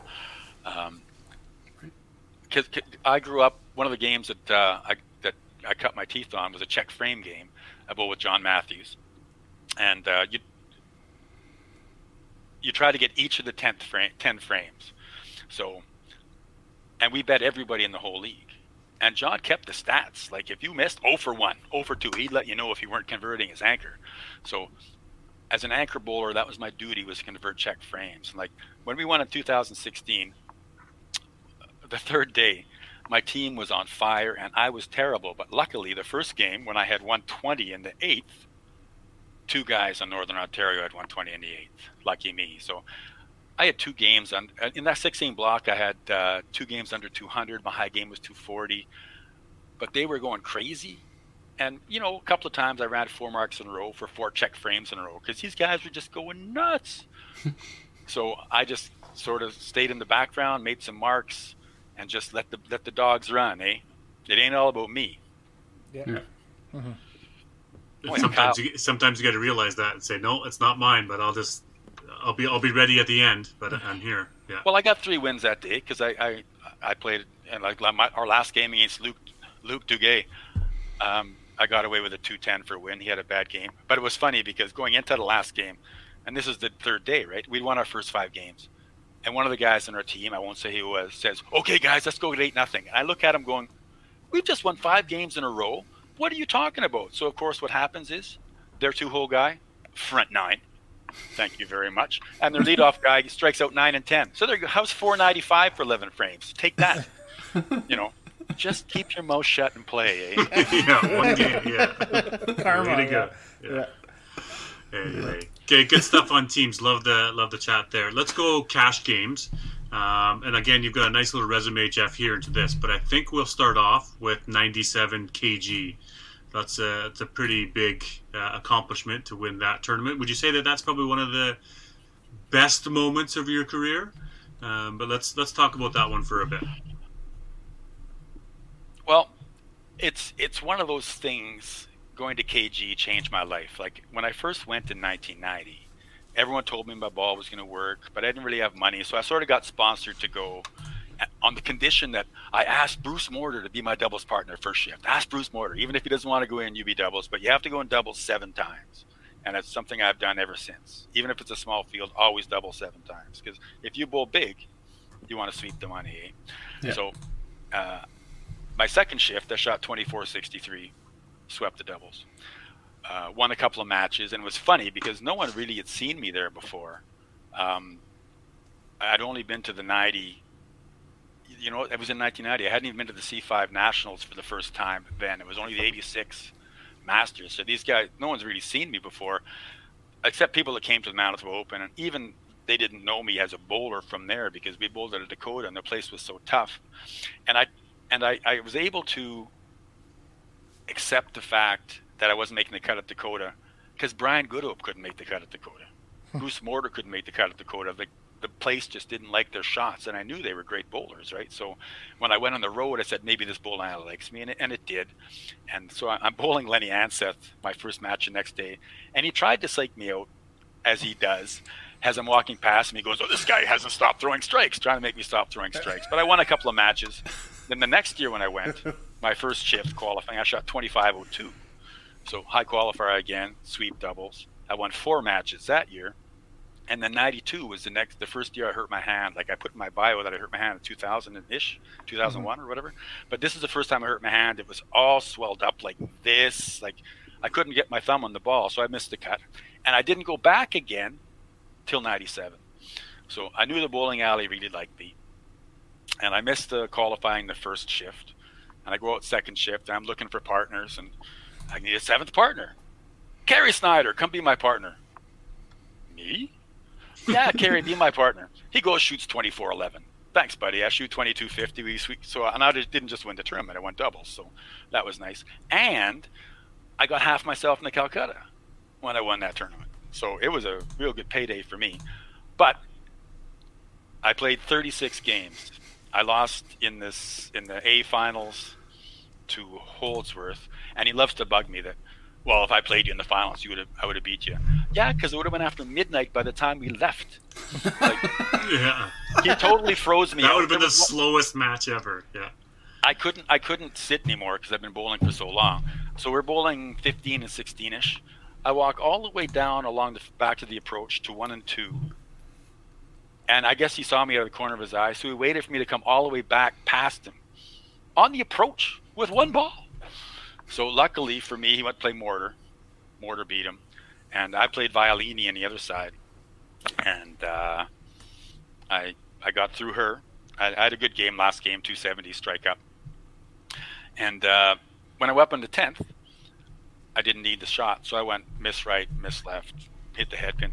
And these older ladies in the audience booed me for beating her. Like, ooh. But I didn't need the strikes for the score, and then I started with a 6-bagger corner spare. And actually that's something I told Bradley Titgett after he bowled me in the tournament, because, you know, there's pure scoring and there's match play.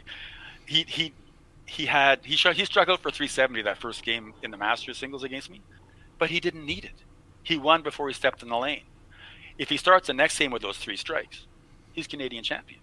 But he got those 3 strikes, even though he'd already beat me, and he ran out every one.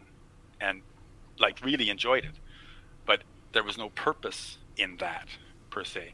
And you know, and that's why my Masters team average mine isn't as high as it could be, because if the game's over and I've won and we've won, I'm just throwing my balls to go shake hands. Like, I don't need the score anymore, right? Like, what's the point of it? So anyway, that's another example of how I think about the game a little differently than other people. I mean, it's sort of like match play golf. Mm-hmm. You don't. The other guy picked up, drop your ball, hit a couple of putts, go to the next hole, right?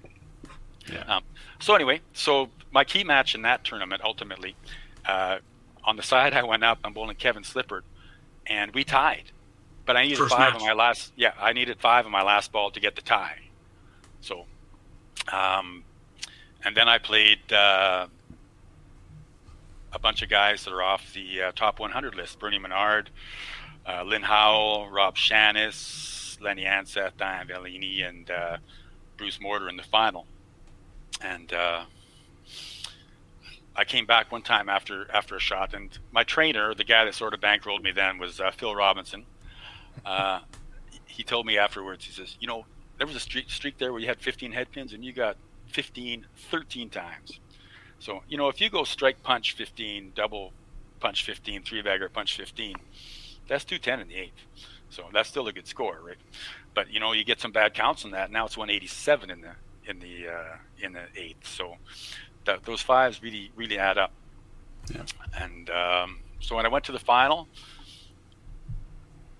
what can I say? I bowled out of my head. 972, 348, 303, 321.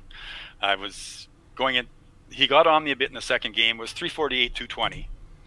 I went six-bagger corner spare, punch, sat down, came up, struck 9. And I had a strike 9. I came off the bench and got the strike in 10 for 348. And then I wasn't doing so well. Bruce had a big start, but I struck 7, 8, sat down, struck 9 and 10 to beat him like 303, 302. In the last game, I went three-bagger corner spare with a 100-pin lead. So I'll take 218 in the third any day. Yeah. I like to add in my leads, Yeah. kind of thing. So it was very satisfying for sure. Life-changing event ultimately. Yeah, I think it would be. Even you guys, the WCBT or any of these tour events. For somebody to have a title under their belt, it's just a big accomplishment for sure for anybody who's won any of these big tournaments. The next event was Regina, and I made it to the semifinals there. I was playing Donnie Salmon. He ended up winning the event, and I went up in the 9th, and I got a 12 count, and I missed a spare, and I sat down, and he shut me out. Cam Boone, before halfway through the game, is going, Jeff, if you win this tournament too, you're my idol forever. Of course he was. I can see that. 100% he's saying that too. Yeah. So, that's funny. Yeah, I did. Regina was really good to me. Prairie Lanes really liked me, and Golden Mile liked me too. So people talk about liking bowling alleys. Well, people like bowling alleys that like them. It could be dust and dirty and the bathroom's disgusting, but man, if you're averaging 320, let me at it. Yeah, it's the best place ever. Yeah. Let's Absolutely. not start naming names of places like that, but we all like them. How about we switch to TSN? Because obviously you talked earlier about you wanted to play on TV. I wanted to be a TV player, you and Cam Boone. So obviously some success at TSN's 99 champion. Walk us through that event for that one, Jeff. Well, in a bad way, I was sort of the pivotal player on TV ever because in '95 I had some personal balls and I was waiting for my ball to come back in the last show, and I took too much time. And I made a couple of comments to the audience, and Gino later goes, "Oh, as soon as you started talking, Jeff, I knew you were in trouble." So I got suspended for the rest of the season for it. But that was the first time they started a game in the TV bowling in the third frame or the second frame. Like, they always wanted you to go fast. Like, as soon as the red light goes on, you go. Well, that's not my pre-shot routine. When the red light comes on, I can start my pre-shot routine. No, we need you to go fast. Well, so needless to say, in a bad way, I sort of revolutionized the game because, towards the end when Tom Patterson and Cam Boone are winning these things, like they're starting in the 8th frame. Like, these guys are taking so much time on the approach. Sorry, Cam. But, so anyway, the TSN. My first game, I go up first in the 10th. It's a 2-frame carryover. We both have 4 frames. And I punch. So I get 15, one of the biggest headpin 15s I ever got, because I'm lucky enough that he goes miss for 15, so I win. Then I bowl against Kenny Byrne. He starts with a double. I go strike spare. So he's got 2 frames. And then I throw 4 strikes. He sort of bleeds around a bit. But then he goes up first in the 9th, 10th, 11th for strikes, but misses. So I can go up in the 10th, go strike corner spare for 371. And lose. I needed 2 strikes. So I got the strikes for 388 to go on. Right. And then I'm bowling the semifinals against a fellow from BC. I see his face right now. Anyway, he goes up in the 10th, strike punch, and he throws 100 miles an hour, and somehow he does not get the bonus pin. Like it's a place where you can get cutoffs off punches, and he gets no bonus pin, so he gets 25. So I go strike punch. Oh no, it's all over. Oh, bonus deuce. Yay, I need 5 to go on, and I got the 5. In the final against Cam, I shot a clean game, all marks, 310. And what's funny is because I had him 5 frames to nothing, and he got a couple of marks, and then I threw a ball that was a head pin, turned into a cutoff for a spare, and that's the one he'd love to grind me on. Well, I was so lucky. That was a TSN turning point. I go, Cam, I had 5 frames already. Like, relax. So anyway, I shot 310. I was the first guy to shoot 1200, I think, on TV at that time. And when I went back the next year, I won my first game, and then I played Steve Cummings, and we had the 7-frame carryover. Oh yeah, right. And I've never felt any pressure like that ever before. The only time I felt that kind of pressure is like after I won 97 in the KG, I went back and played the Invitational for $1,000. And at that Invitational, I went like 280, 330, $180. I sweat through a shirt in one game. Like I'm a guy that changes shirts and such. Like I like to be cool all under. And I was feeling it so bad, but I came back and bowled really well. And it's the same thing in this match. Like, who's going to blink first? And he just got ripped for a corner. Like I watched it later on TV. Like, he threw a great ball, and I got pretty lucky. But what I've learned is that the frames are a 2-frame slot. So you don't celebrate the right-hand lane, but you double celebrate the left. Because if I get too excited, I don't throw a good ball next. So when we won in 2016, second game, we're playing Alberta, and we're up 6. I'm bowling Schultz, anchor, both on spares, and he sends me. And I strike, and I start to celebrate, yeah. And before I'm even off the pit, he's throwing his strike, eh? You know how fast he is, eh? And I'm sitting there going, it's my turn. My God, I got to calm down and throw a good shot. So I threw another strike, and I came back like super low key.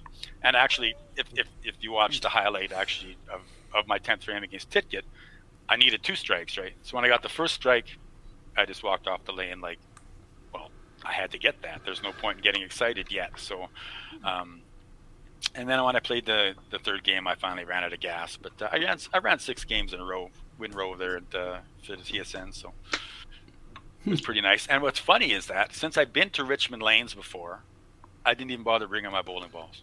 I got from the incident in 95 where I was waiting for my personal ball. I said, I don't want to face this stuff anymore.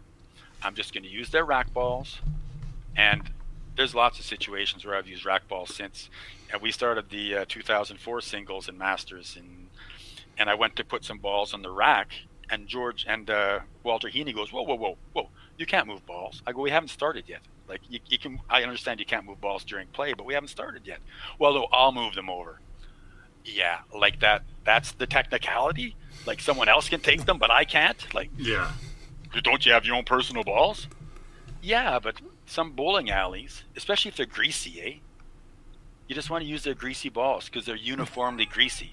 If your ball is like pristine, yeah, and you get tracks of grease on it, and you're holding the grease, and you don't know where the grease is. So, you know what? I 100% agree. I tried to do that in Red Deer a couple of years ago for provincials, and Tim and Weber were looking at me, and I could hear him chirping behind me, like, "What the fuck is this guy doing? Why is he using those?" And they started to critique me back there throwing house balls, but the house balls work there. They work. It's the one thing that works, and they're all oily, and they all run straight, but they all actually break on the middle. And, isn't that Stu Ryan's thing? He's like, hey, these shoes.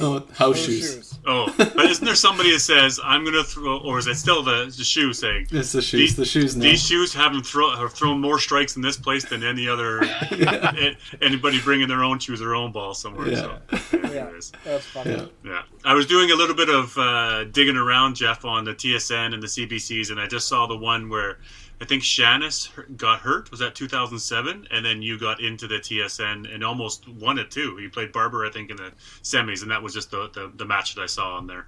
Yeah, I had a punchy match. And the thing is, what I'd learned from my TV was that I would tell the director let me know right before we're going to go bowling, and because I'm going to go to the bathroom. And what I do is go to the bathroom, and I punch the shit out of it and get my pulse up, because you can't run cool unless you're already hot, eh?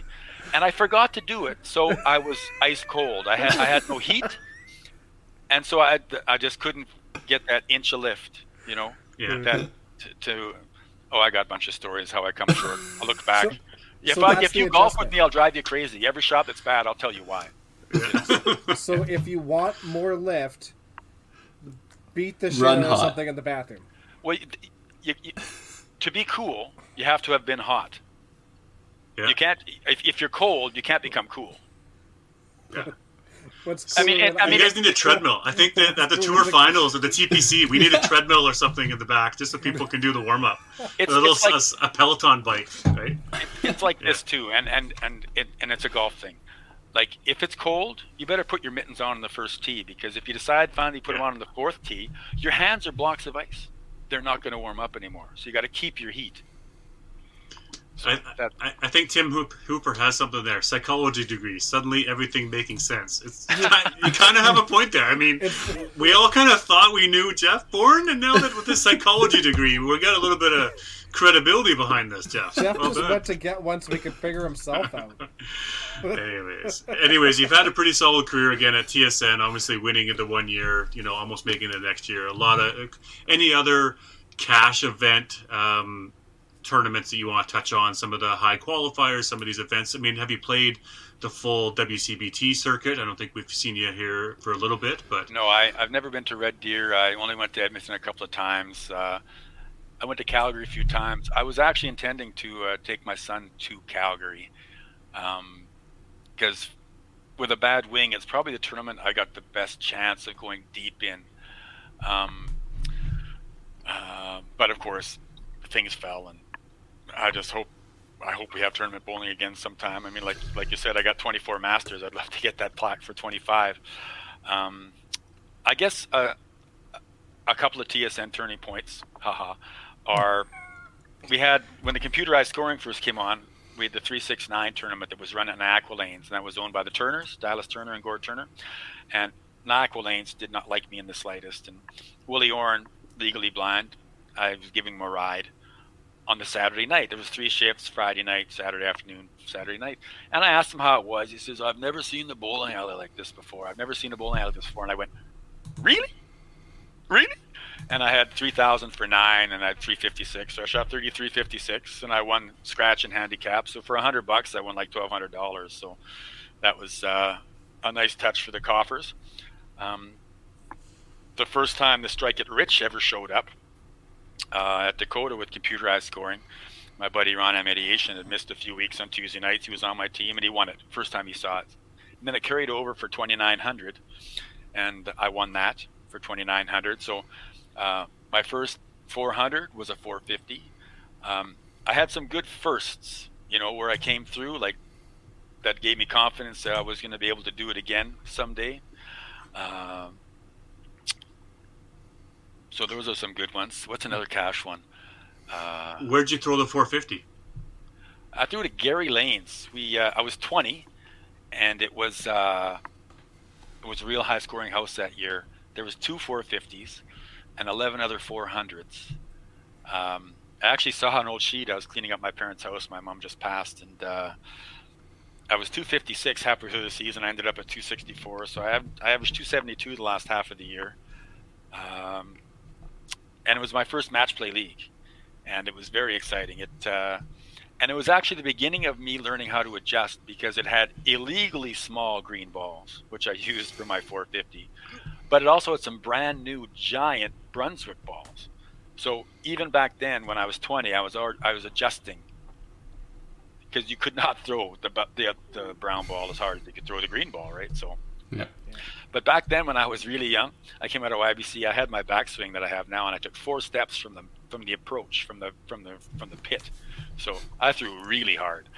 And if I hadn't have fine-tuned it down, I don't think that I would have had the success I had. And that's one of the things we all do, is fine-tune your game, right? Yeah. Absolutely. Nice. you talked about your bad wing. Is that in 2000 you had an injury, or is that more recent that you're not going long days into bowling, or how's that affected you? Talk about that if you don't mind. It's just a thing that I've dealt with for a very long time. I mean, if I'm going to do push-ups, I have to do them on my fists. I can't pronate onto my hand like this. Like I can't roll my wrist up on top without it hurting, without even moving. It's bothered me for a long time, and it's not something I ever told anybody. I'm not hiding behind that. But when I did have the 30 games at the Manitoba Open, I lost to Sandy in the final. Rob was laughing at me afterwards at the Anna Barbara would have people over afterwards at how just every ball was clank, clank, clank right in the foul line, but it was the same speed, and that's really what it's all about. It's roll, not lift and roll, it's roll. And so I didn't want to bet on myself because all the tournament bowling the money is end loaded. To get $450 back to make the cut, that just covers your flight these days. And I guess that's one of the issues when we talk about bowling that maybe you guys have to look at when you want to run your tour, is that your entry fees are the same now as they were in 1989. And the costs are way, way more. Like, we used to wait for a seat sale to go to Saskatoon, because we'd always be able to fly for $100 eventually. And hotel rooms were about, we'll say $100 then. So, if you made the cut on your first shift and won a match, you actually could cover. But with the costs the way are now, you need to make $1,000 just to cover your costs. So it becomes an exercise in covering. Like, a couple of years I went to a few money tournaments, and it went pretty well because, one tournament you'd win $2,500, and two tournaments you don't win, so you end up even. But the two tournaments you didn't win weren't necessarily very much fun. I wasn't hanging around with such fun people back then. I mean, as a total aside, I really owe Karen Armstrong and Rob Shannis a lot, because I know you guys like the Blue Jays, baseball. Like, when Allrood came up, all the hitters wanted to talk to him. Brett Mattingly, he had such a sweet swing, eh? And Shannis was like that. He knew everybody. So I hung out with Shannis. I became friends with Mortar and Gigluck and these guys through that. And then for hanging out with Karen, I met everybody. Like, she's the perfect liquor store employee. I mean, she's friendly to everybody. So I met tons of people through these people, and it made my tournaments much more fun to go to, because I had more people that I could just go talk to, right? So generally speaking, my hand is still shot. I did go a few years ago to smaller diameter bowling balls, and it's not so bad. Like, my wife has a set of green balls that are like illegally small that I actually used in 2005 for my All-Star berth. So it's one of those things, if they put the ring around those things, maybe they weren't legal. But I think people will be looking next time at Jeff Bourne's bowling balls. It's running jokes for me. I love to get the girls to touch my small balls. Feel a small. Touch my balls. Isn't that tiny? Yeah. Okay, that's after dark. Five after dark. Yeah, I'm not sure if this is the right time, but we're gonna transition to coaching and some of the side of things. Well, I'll say this last about bowling equipment. I mean, I think diameter means more than surface in terms of ball booming differently. Like, if you want to have all your bowling balls be 3/8 and like 4 7/8, it doesn't matter what different surface you have. They're not going to move that much different. If you have a big set of balls and a little set of balls, they're going to move different. Totally. Yeah, 100%. And give you different lift. Yeah. You had said, sorry, I wanted to clarify about the tour and the events and looking at entry fees. Are you suggesting that we might have to look at increasing entry fees to, say, $250, so that there's more money? More like $300. Okay, so there's more money in the prize pool in order to cover. So not looking for more money for the proprietors to pay their staff. I mean, those things are running so late, and all the staff are working overtime, and like bowling alley employees don't get paid overtime, so they should get paid somehow. And I became sort of a favorite in Saskatoon because I tipped the hell out of the ladies behind the bar. I'd won money, so I spread my won money, and they just loved to help. They couldn't help me enough because I tipped. So yeah, it's for sure interesting you say that, because I've played now for 20 years on events, and it's always been $200. It was 180 to start. Yeah. And then it bumped to 200, and yeah. It's already the point where the people that are going are playing for the prestige. Like they're not so worried about the money, and I don't think a little more money wouldn't hurt in terms of like covering the lineage. Well, I completely agree with you, especially when you're getting 250, 260 entries for 32 spots, right? Saskatoon was notorious for having over 200 entries, but that was for 48 spots.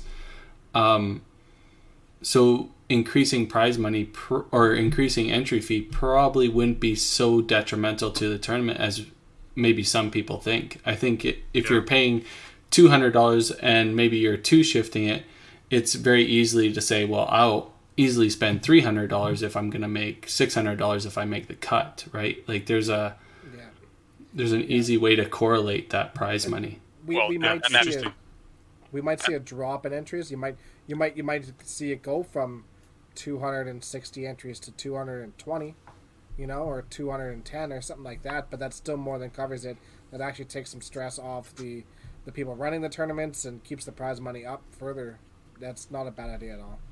Well, the thing is, when I came out of YBC, of course, in 1980, and pots were $1 a game.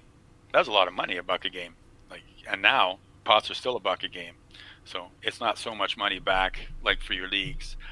And I just can't believe watching the young kids bowl, how much these kids that don't even really have full-time jobs or in school, how much they're betting each other. Like they're betting $10, $20 a game. Where are you getting this money? Like, is mom and dad giving this to you? What's your job? Like, because kids, if you bet $10, you're actually betting 20, right? Win 10, lose 10. So, I don't think you'd have to worry that much about it. And given actually the COVID landscape, you might be able to run tournaments at $500 and just have 100 entries, because. Well, I mean, you've done the invitationals, or you've done those things. I mean, that's the avenue for the high rollers that are going to play the $1,000 or the $500 entry fees. But definitely worth a consideration. Obviously, the tour guys that going up to $250. Talk with the tournaments too. Does that affect? Obviously, yeah. Is there lineage right now at each individual tournament? I'm not sure what there is differently at each one. So agreements in place. We can go into a little bit of specifics because we happen to know knowledge and it is public. Some of the WCP CBT events do take a lineage, but it's covered by sponsorships. So like Regina Classic uses their sponsorship money to cover the lineage. So 100% prize money goes back out to the bowlers. I know Autumn Open has a small lineage fee. So does TPC. Red Deer has started a small lineage fee. And a lot of people don't see that lineage fee because there is sponsorships covering a lot of that. So I don't think it's very hard for us to increase entry fees when the prize money is going to correlate it. Especially when I know I've been playing on tour for, I don't know how long, let's say 15, 16 years. We used to fly to Regina for $75. Now you can't fly to Regina for under $300, right? So everything else is inflated except for the tour itself, and unfortunately it might be time to start increasing those fees to help support, like Jeff said. Some guys aren't going to fly out to make the cut just to double their money when they really need to cover their cost is the first step, right? Yeah. Well, obviously there's some financial guys on that board that can do some analytics on, with a $20 increase, this is how much we'll back. With a $50 increase, right? Maybe you send it out to the tour members to get their feedback first. But obviously centers supporting you, prize money's getting it, people covering their cost. If they can make top 32 or make the cut and double their money, I think the chance to do that, you wouldn't see the numbers go down greatly. But anyways, that's another topic, another conversation. Good stuff. Let's go to YBC and let's go to your coaching days, Jeff, about some of the coaching stuff that you've done, obviously giving back to the game too. YBC Nationals 5 times. Give us some recap there. Well, I started coaching 93 at Windsor Lanes for when Norm still owned the lanes. And when my son started bowling, we were bowling at Windsor Lanes, and we would have stayed at Windsor Lanes if Norm owned the bowling alley. But once he let it go, I gave Ryan a choice whether to go to St. Patel Lanes, which was run by Dallas Turner right by my house, or Dakota, also equally close to my house. And he chose Dakota. He had more friends there. And the funny thing is, the core group of kids that we got our 2011 gold medal with, Dallas ran one shift of YBC Saturday mornings at 9, and Dakota's seniors YBC was Sunday afternoon at 1. So they bowled in both places. So I could have won the gold medal with those kids in either bowling alley. But I was happy to go to Dakota because this kid, this 15-year-old, Trevor Cook, had already thrown a 450.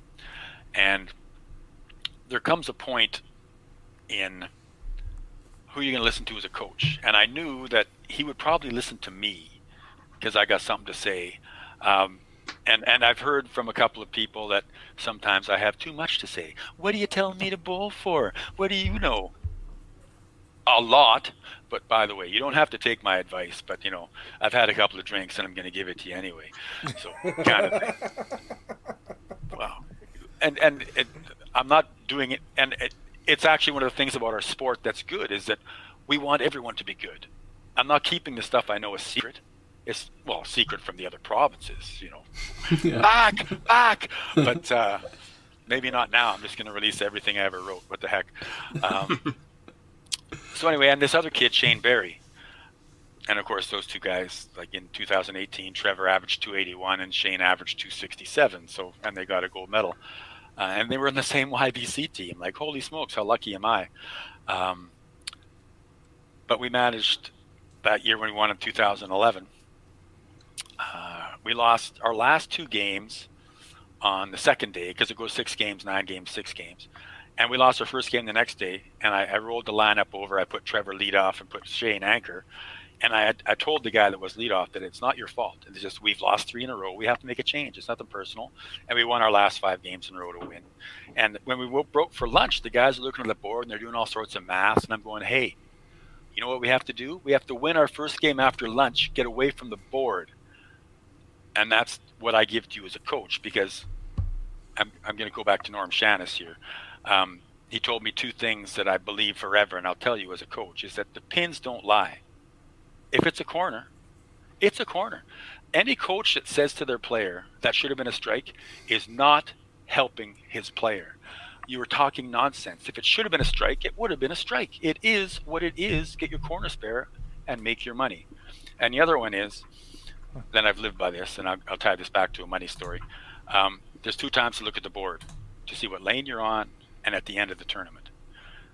Otherwise, it's a distraction. When I made the 2003 CBC show, one of the guys, Randy French, ran away. He had like 1,900 for 6. So the rest of us are fighting for the last spot because it's everyone in the province for 2 spots. And in the 9th game, I had 93 in the 5th. But I got a nice save, made it 250, had the 161 finish. And the next game I go miss spare, cut off spare, 5-bagger, and guys are coming to shake my hand, and I don't want to believe them. What's going on? It turns out in the 9th game, of the top 10 guys on the board, my 256 was the highest game by 50. None of the other 8 guys shot over 210. So if I go look at the board, maybe I let down, maybe I relax, instead of thinking, oh my God, I just had 250, I got to get going. So I believe the board and all that math is a distraction because your mission is always the same. Throw it on the side. Get your spares. If you can get strikes, all the more power to you, but get a score.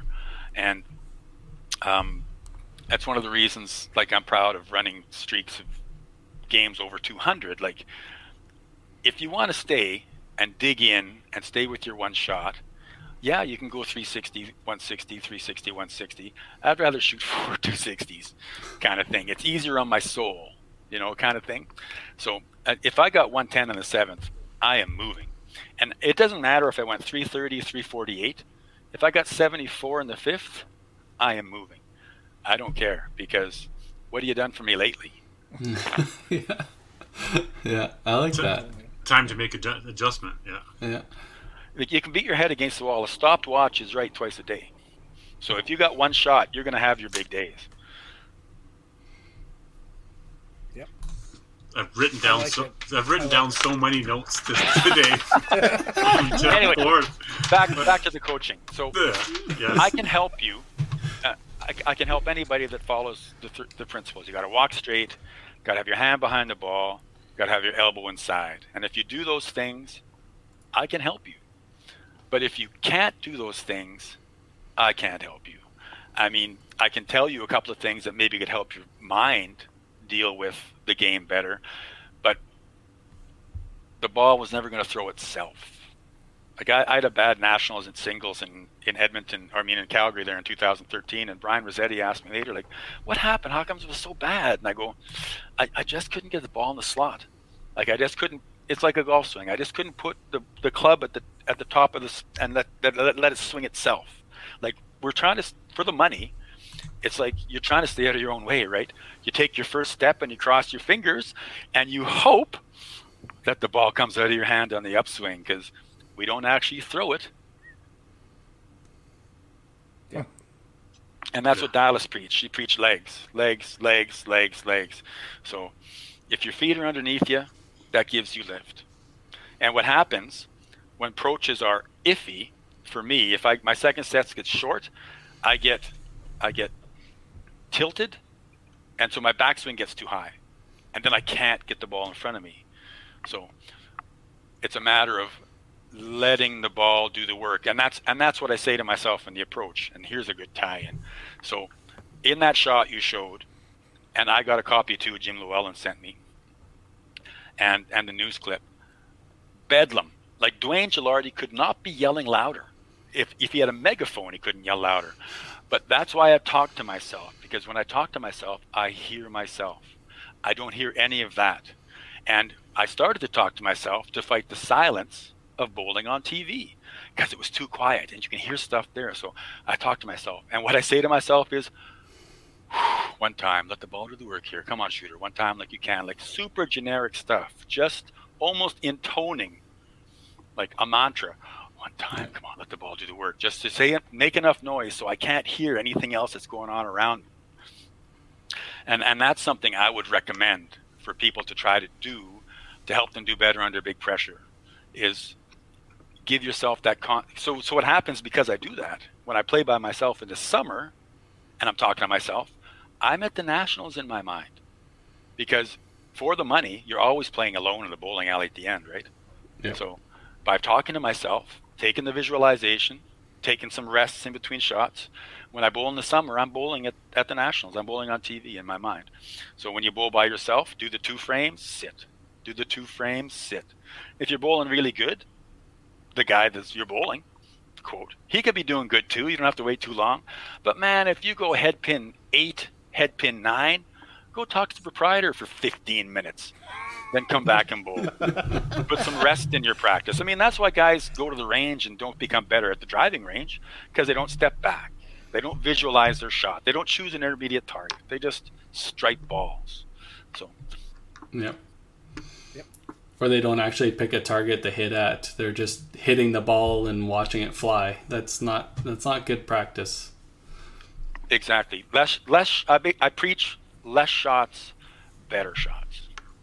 I like, though, getting into a rhythm. Isn't there something to be said for that? Just to get that muscle memory and that automatic throw. Like, Dexter, you're a little bit like that. Like, you'd probably pick up a ball and just throw it 100 times rather than be the one to sit back, practice, relax. You'd probably want to train yourself to overdo it without even thinking about it, right? So a bit of 2 different trains of thought here.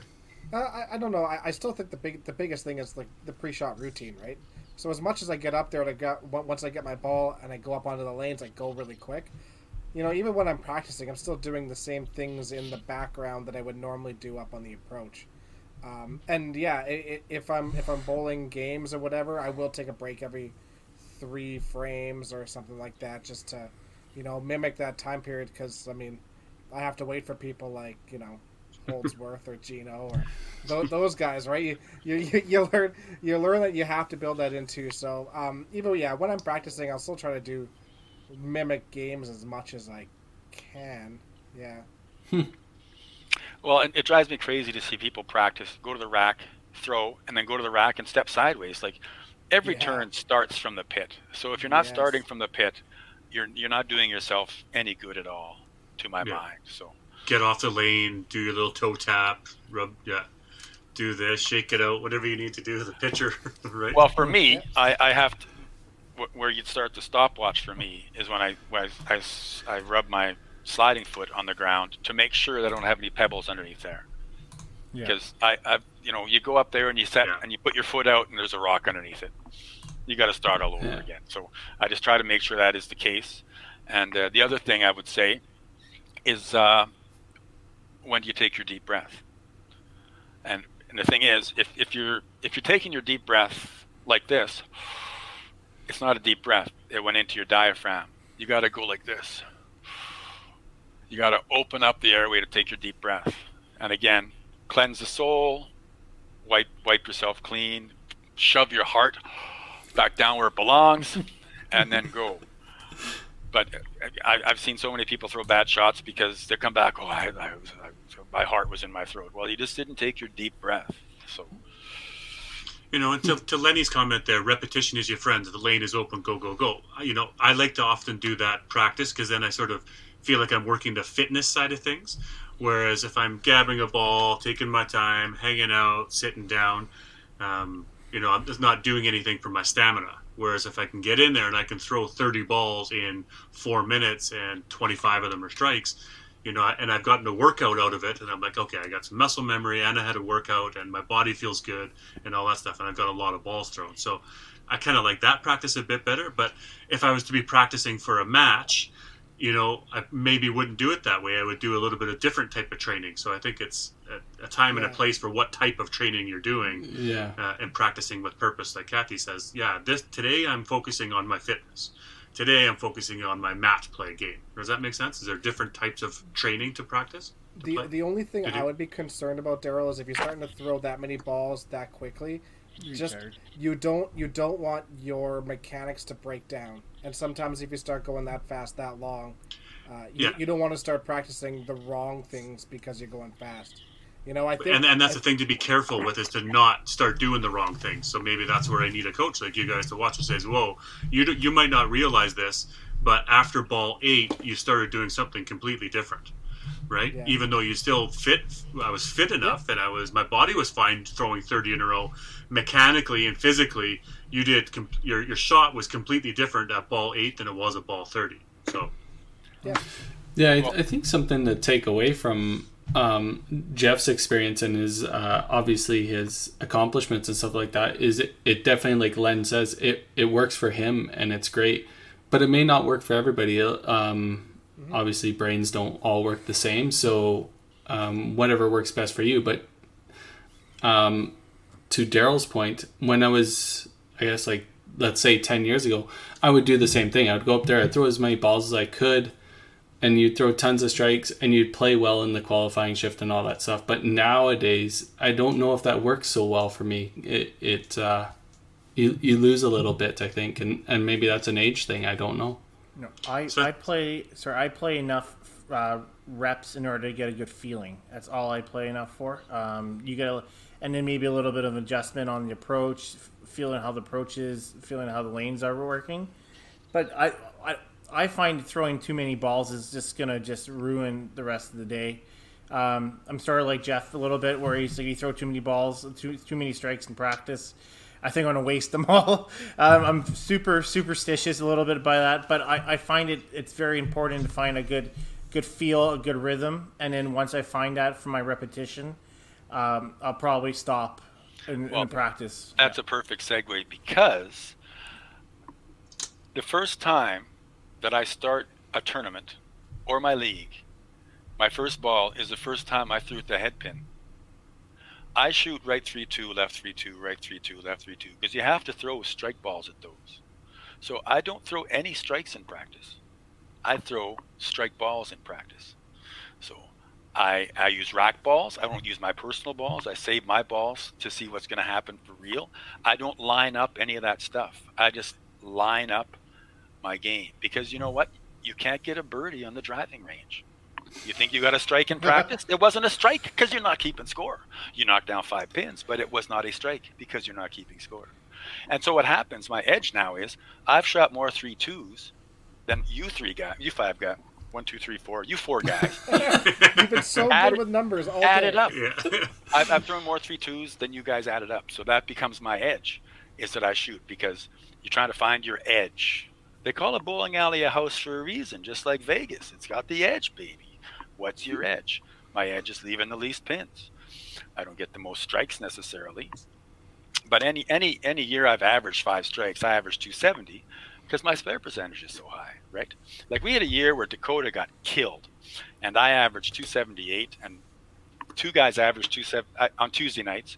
2 guys averaged 276. 2 guys averaged 274 on Thursday nights. But none of those guys shot 80% corners, and they averaged that high. If one of them shot 80% corners, they would average 290. They threw so many strikes. So what's your edge? So my edge is shooting the 3-2s. And it's funny, in like the cycles of bowling, I sort of was slumping a bit 2006-ish, the year I missed the team, or missed the Masters team. And I didn't have a good Friday night, and I'm going to bowl Matt Taransky for $20, and I got a bad start. And I go down to like 15 and 16 at St. James, and I go, how come I drill my right 3-2 so good? Like, I drill my right 3-2 and I'm punching my head pins out. And I had a close look at it. Well, the arrow that shoots the 3 pin on the right, because I shoot up, I walk both lines. I throw my strike ball quoted to 3-2. But the arrow is on the left edge of the rubber for the 3 pin here. It's not like the head pin. The arrow is right on the middle of the head pin. So I move over those 2 boards in the approach. 8-bagger. I never was throwing up the slot ever until like after 2006.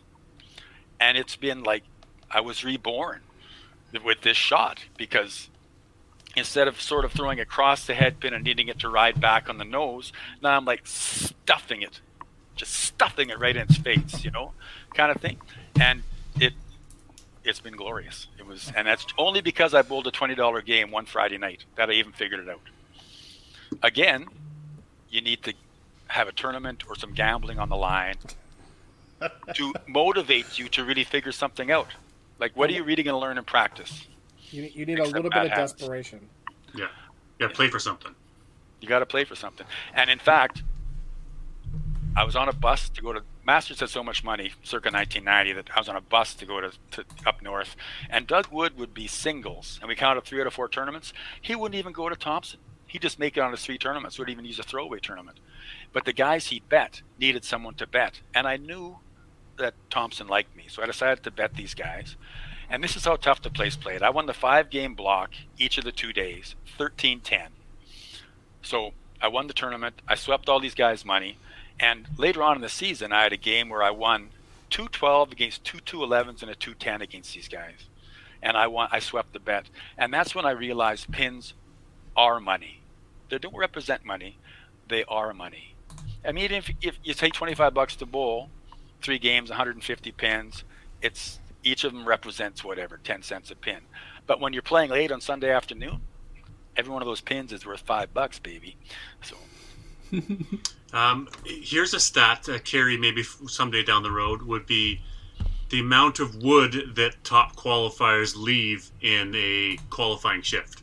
Right, Jeff harps on the pick your wood, 2nd, 3rd shots, right? 3-2. Yeah. How much wood is left for the top qualifiers from the last? I don't know if you can go through every game and each line item of that, but it's a lot of work. But if we're touching on coaching, and I'll go back to it because I've been rambling on. But you're good. If I was going to give you guys some advice for your own personal games and practices, when you're playing by yourself, practicing, and you punch a head pin, take your medicine. Shoot your 5. Don't press the button.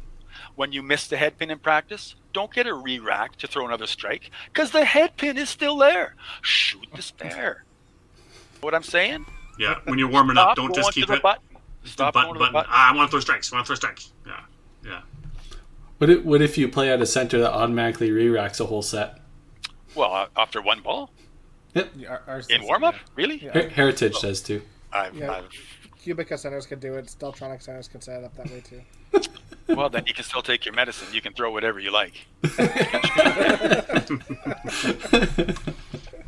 Oh man, I love it. In fact, one of the coaching games I use with my kids is the format where everyone plays alternate frames, like Scotch doubles.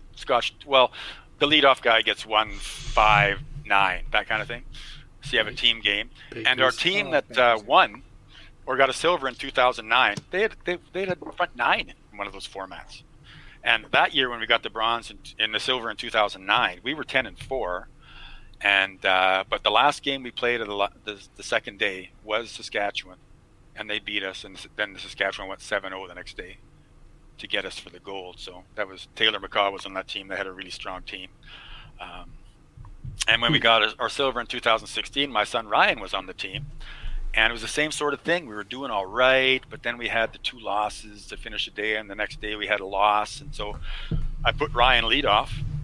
My son, he went 310, 310, 358, and then 310. It was just awesome. And Saskatchewan was all over us in that last game. We had to win. And Ryan struck 6, 7, 8, 9, 10, 11. And their anchor bowler and their 3-hole bowler both punched 9 and 10. So when Sam Gilardi went up, he needed a mark to win, and he got the strike.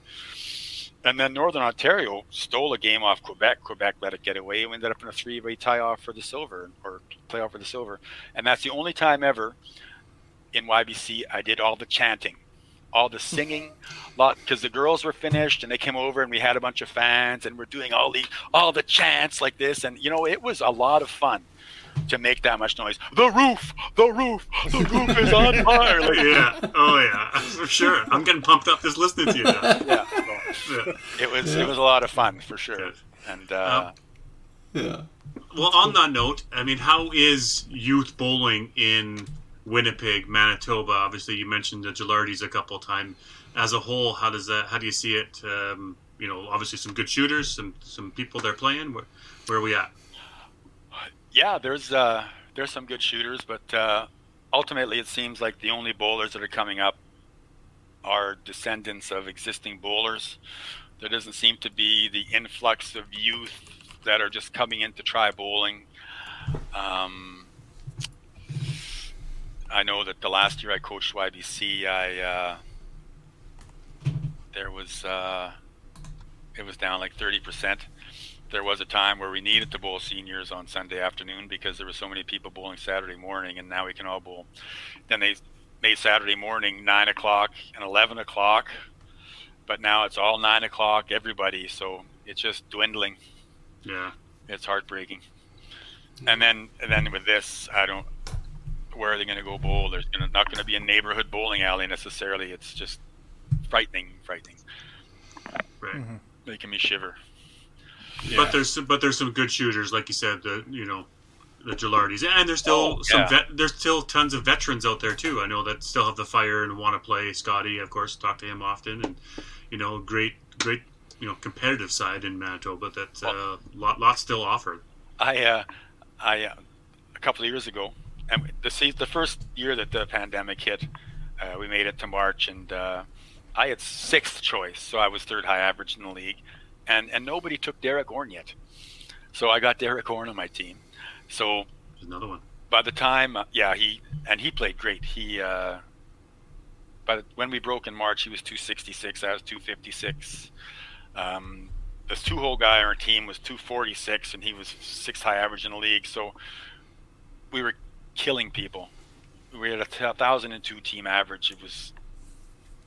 We were killing people, and then of course we didn't get to finish the season, so we didn't see how things fell out, but he was playing awesome. But he's not a guy that I could coach very much. He didn't really see my game, my point of view, and he learned, to his credit. to sort of hang out away from me. He didn't want to hear my nonsense, so that's fine. And he's got his own perspective on it. I mean, he doesn't really what you have a conventional style. That's for sure. Like if I'm talking about the idea of being square and walking straight, I mean, he starts like this, right? Yeah. Yeah. One of the hardest throwing lefties I've ever seen, that's for sure. Well, and there's the funny thing, because my son Ryan's also a lefty, and he also gives it a mighty rip. And I'm just so sad for Ryan more than anything else. I mean, he, as far as I know, Norm Shanis and Rob Shanis are the only father-son or mother-daughter combination that both won Canadian singles championships. So I was betting on Ryan. Come on, Ryan, go Ryan. Yeah. Well, he when he was 6, he already knew. What's DFS? Dead fucking straight. You want to be good, you walk straight. You want to be very good, you walk dead straight. You want to be great, you better walk dead fucking straight. DFS. I like it. More No, I notes. can't write this shit down. Well, he was a baseball pitcher. Yeah, I'm going to publicize this document here. He was a good baseball pitcher too, and he understood when I would say like you're throwing too hard, because when you're throwing your fastest, it's when your timing is right, not when you're throwing your hardest. So you got to let the ball do the work, right? And that's one of my parallels thing. When I'm talking about coaching, I'm gonna now segue into my alternate sport thing. In baseball, a pitcher gets 1 1/3 inning for one reason: the hanging breaking ball. And in bowling, that is called a head pin. So you're better off to underthrow the ball than overthrow the ball. Because when you underthrow your slider, bouncing in the dirt, and the guy's waving at it because the ball's doing something for you. So Yeah. You're saying how it correlates against other sports and stuff like that. There's a couple sports out there where smooth is fast, fast is smooth, right? So if you can make sure everything's timed up properly and you're smooth, it's just as fast as if you try to reef it and throw it hard as you can. It's all the same, right? Well, I taped a little thing on Golf Channel, which I'm going to keep forever, just before the Masters, and it was golf lessons from Masters champions. And the first one was Nicholas, talking about how when he needed to reach back for that extra yardage on this drive, he'd swing slower, not faster. You just make sure you finish your backswing and make that arc as big as you can, not swing harder. Yeah. Yeah, exactly. Well, Jeff, you are definitely the longest podcast for sure. I know there's more stuff we want to hit on. I just wanted to clarify that you made it. Yeah, this is it. Yeah. I haven't even talked. I think you're going to have me back. Yeah, we want to have you. We'll mark you down. Yeah. We'll get you Let's back. let's go to get these.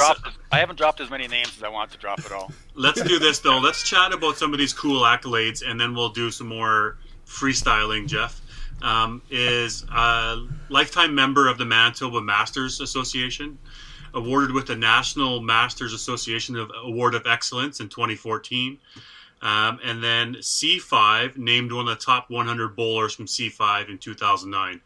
You know, pretty cool accomplishments to be able to, have those tied to your name. How do those make you feel? Well, when they were going to do that list, I wasn't playing C5, so I didn't see the list, and I didn't even know it existed till I had our first practice for the Masters. And Rob was trying to come up with the names of the guys in the list, and he didn't say me, and I thought, I guess I'm not on the list. But then I found out I was on the list. And I was very excited, and I went off to the Masters Nationals, promptly threw a $180 in my second game, bleeding all over. I'm going, my God, am I cursed by this? But our last game against Quebec, I had like 135 in the 8th, and I said, I'm going to the smallest ball, and I'm going to the right, and I got 4 strikes for us to win in the end. And I ended up averaging 265. And I'd like to think that my success since that time has proven that maybe it wasn't a bad idea to put me on the list. But as I said before, like Keith Barber was voted the greatest Western Canadian bowler of all time. He could be on the list. It seems like they missed like the 70s decade for bowlers.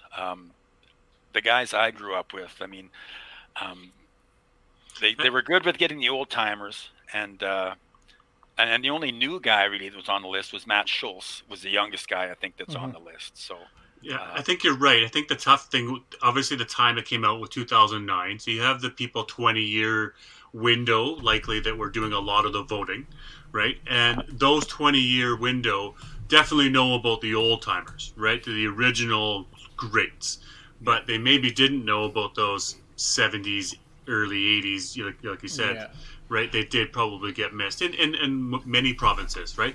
There's probably another 50 people you could easily put on that list, right? Well, you could do another list in another 10 years and do it. And then how many Ontario guys and Alberta guys can you put on a list, right? So, there was the hotbeds of bowling. I sort of got lucky to be put on the excellence for Masters Nationals, I thought, because we were hosting in 2014 and there was a little bit of press we were going to be doing locally, so I had to send my resume to Jim, and I sent it to you guys too, and you guys went, wow, that's a pretty good resume. And Jim sort of saw the same thing too and went, and with the volunteerism, like I quit the Masters board only this year due to the fact that there was no Masters. I mean,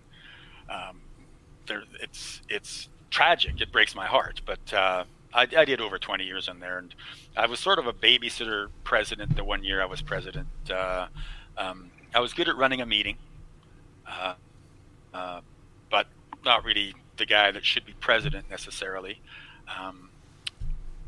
And that's wherever a past president comes in. I probably should have stayed as past president to help run the meetings, because that's an art form too, eh? And there's a little story I'm going to throw in, freestyling.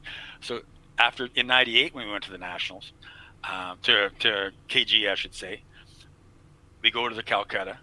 Jim and myself, Cam Boone, Doug Wood have decided we're going to bid on the first wild card. We'll see what happens.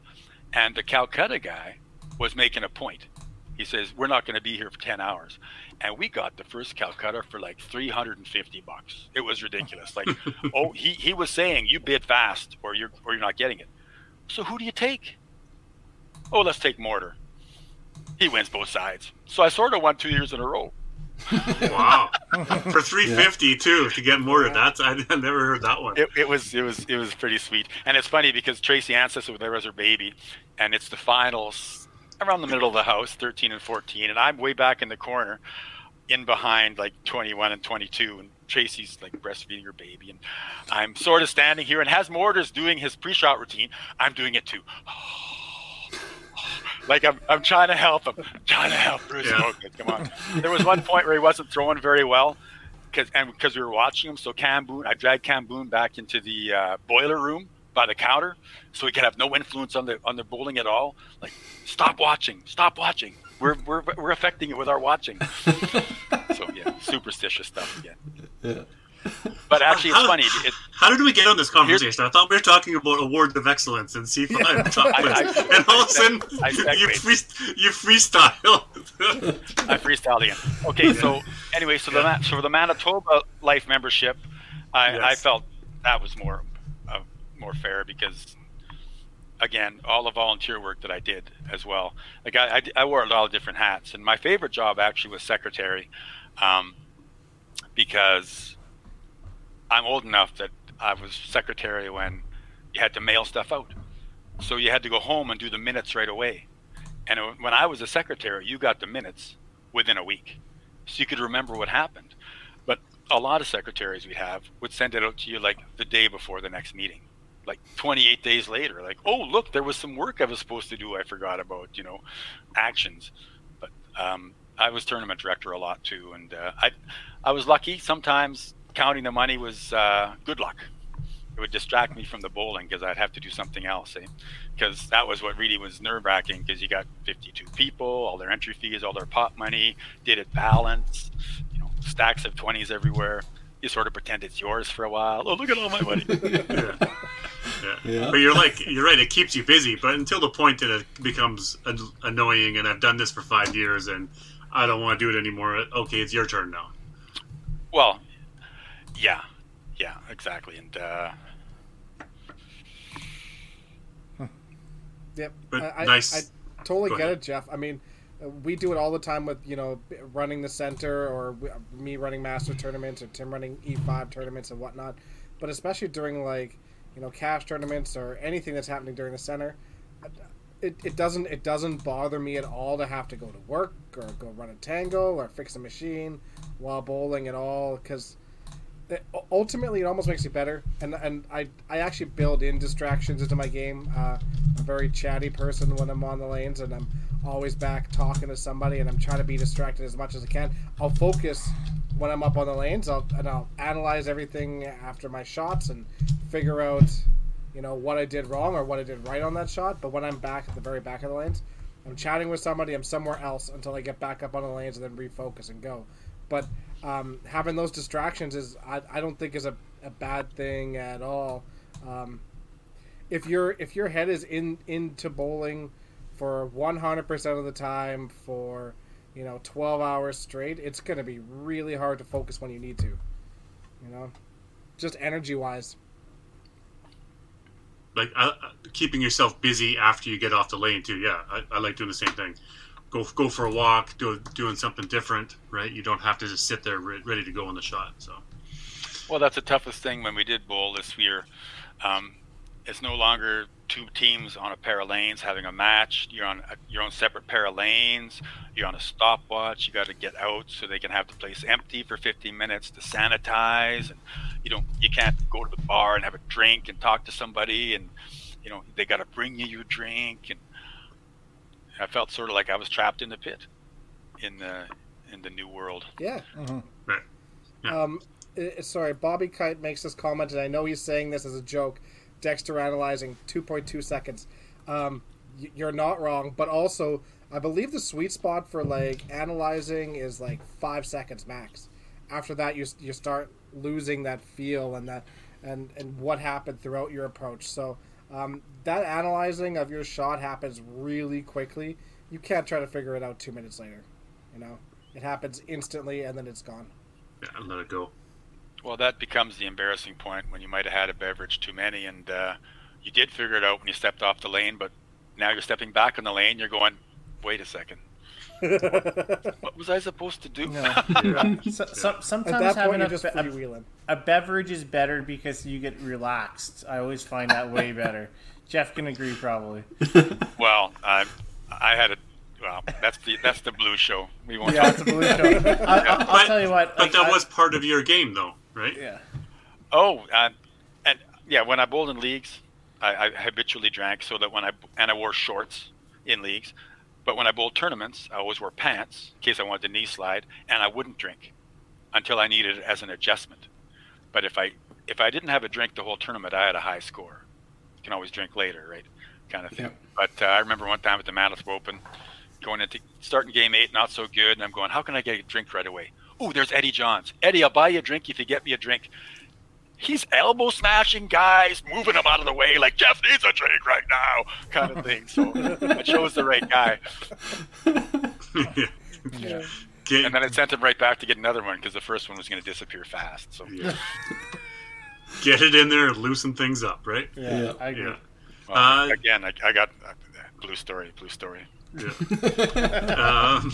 Jeff, let's freestyle away. What about you said you wanted to chat about a few people or some of the mentors maybe you had throughout the way, or some good stories? Go for it. I was always, from the day I rode in a car with Doug Wood, and no one was keener than Doug Wood, and he wanted it bad. But he said the best bowler he ever saw was Bruce Mortar. So first time I really saw him was I didn't really see him in the Junior Winter Games because, again, he was on a different floor, right? So 84, when I went to Calgary for the first time, when I made the final 16, I got to bowl him. I had a 350, of course, because, I was bowling the king of bowling. And a couple of games later, I had 350 for 2 games. You know how it goes. That tournament is fast. Not much time to think there.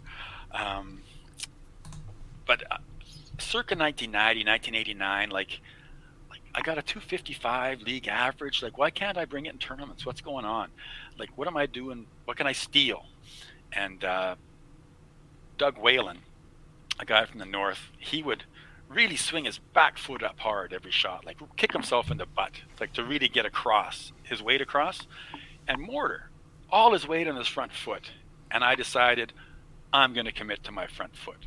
I'm going to stop dragging my back foot like an anchor, and I'm going to get across. And it was a TSN turning point. I did it from stealing. And it's something I've said to other bowlers since, like Chad Van Dale, same thing. He was really a guy that used to drag his foot. And his back foot is off the ground now for a little while, just to get his weight in front, eh? Because the thing is, if you're front, for me, I'm a lunger. Like myself, Tracy Smith, lungers, right? Really deep in the end. So the ball doesn't have to have so much lift on it. Like when your weight's back, behind your knee, you need more lift to get it out in front. Like when you're really bent over, then the ball can come out in front. I mean, Bruce was not a guy that threw a bunch of lift. And, it took only a couple of years ago for me to watch and see why he was the greatest ever, because whatever he had to do, the fist was always right here. He could be spinning left, right, center, like anywhere, but his fist was always right on the head pin, right? Yeah. It was one of the most amazing things. So I stole that. I stole from watching, and that's something that Doug Wood told me. He said, you got to look at guys that have your ball speed. And the thing is, when I had my next big slump, circa 1999, after I won the TSN, or after I won the TSN. No, before I won the TSN, that's when I developed my pre-shot routine I have now, because I was playing with that position on my hand too much. Where's my thumb? Where's this? How's my wrist? So I developed this pre-shot routine because by dropping the ball the way I drop it, I have a uniform grip strength and I have a wrist neutral position, and it's always the same. So I take that kind of thinking, because I Lloyd Weens used to start like this with his hand on top of the ball, and I tried everything. One hand, I tried 9,000 different things across my years to steal. So it took a long time for me to come up with this, but this one was good because effectively what I developed was a waggle. I got a waggle in my bowling game, right? So I rehearsed my swing a couple of times and then just have to go back down the same path to let the ball naturally swing on. So the Sergio Garcia. Not 17. I remember when he was young. The Mike Weir. I was laughing today because a buddy of mine sent me an Instagram post of a guy. He's a golf teacher, and he's talking about in his Mexican voice. Hey, we're talking about the waggle, and it was all about the waggle. So yeah, perfect. Mike Weir should get a copyright for that because he was the first guy to have the big waggle. You know, the real like pre. Now there's 25 guys that have that waggle, and if you want to, and who's got a crazier one than Justin Rose? I mean, Billy Horschel's got a crazy pre-shot routine now too. Like, yeah,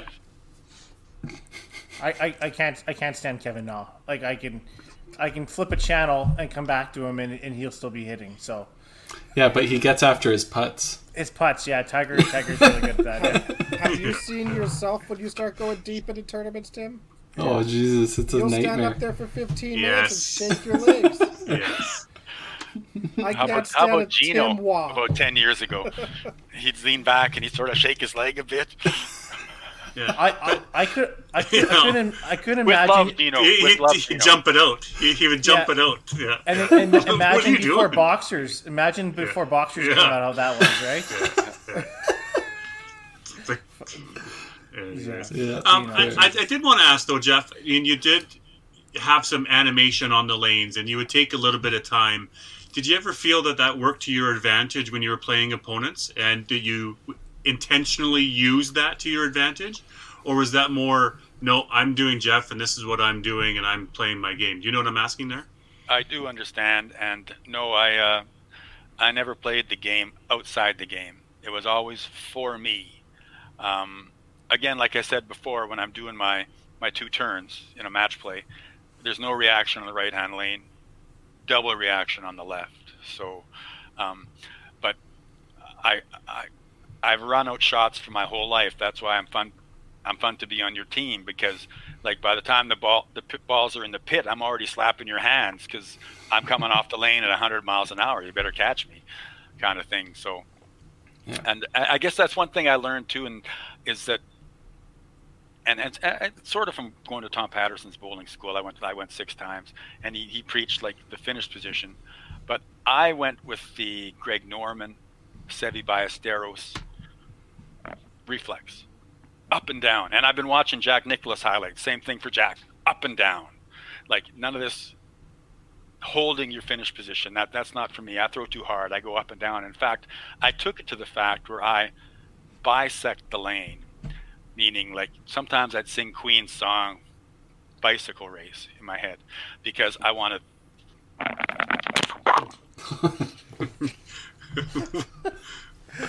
yeah, we're getting into it now. I love it.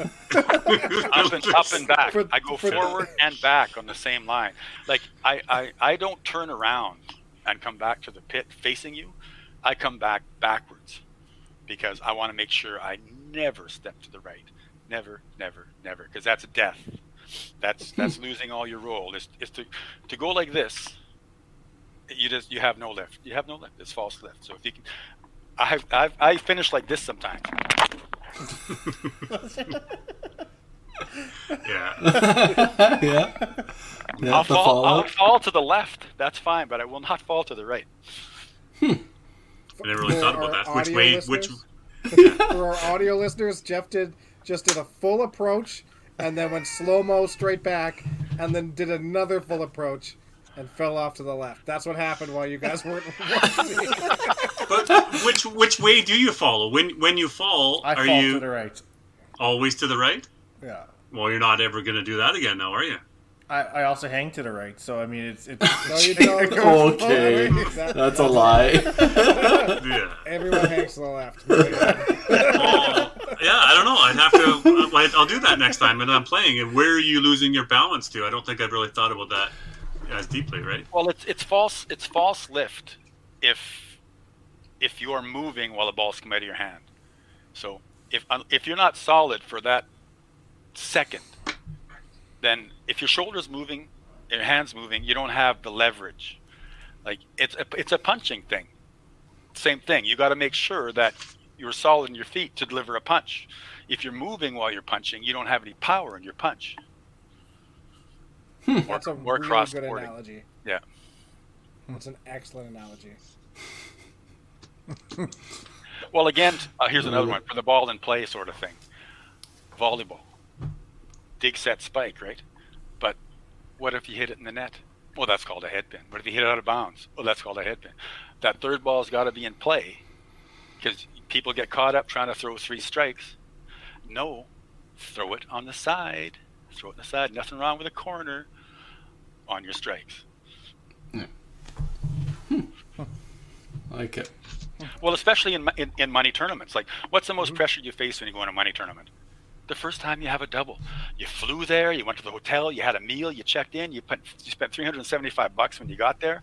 First double, oh, punch. Second double, miss open. What happens in your third double?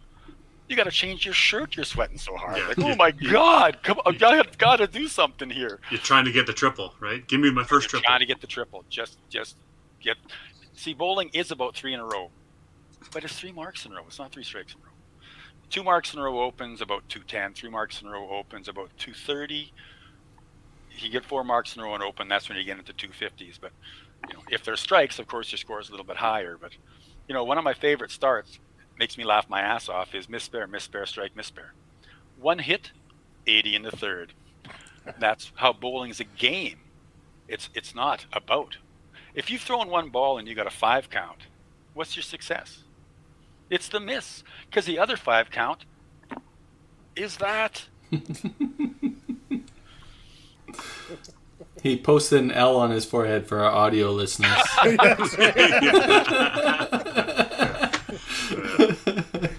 Any other shout outs you want to chat about? Well, Karen Armstrong, of course.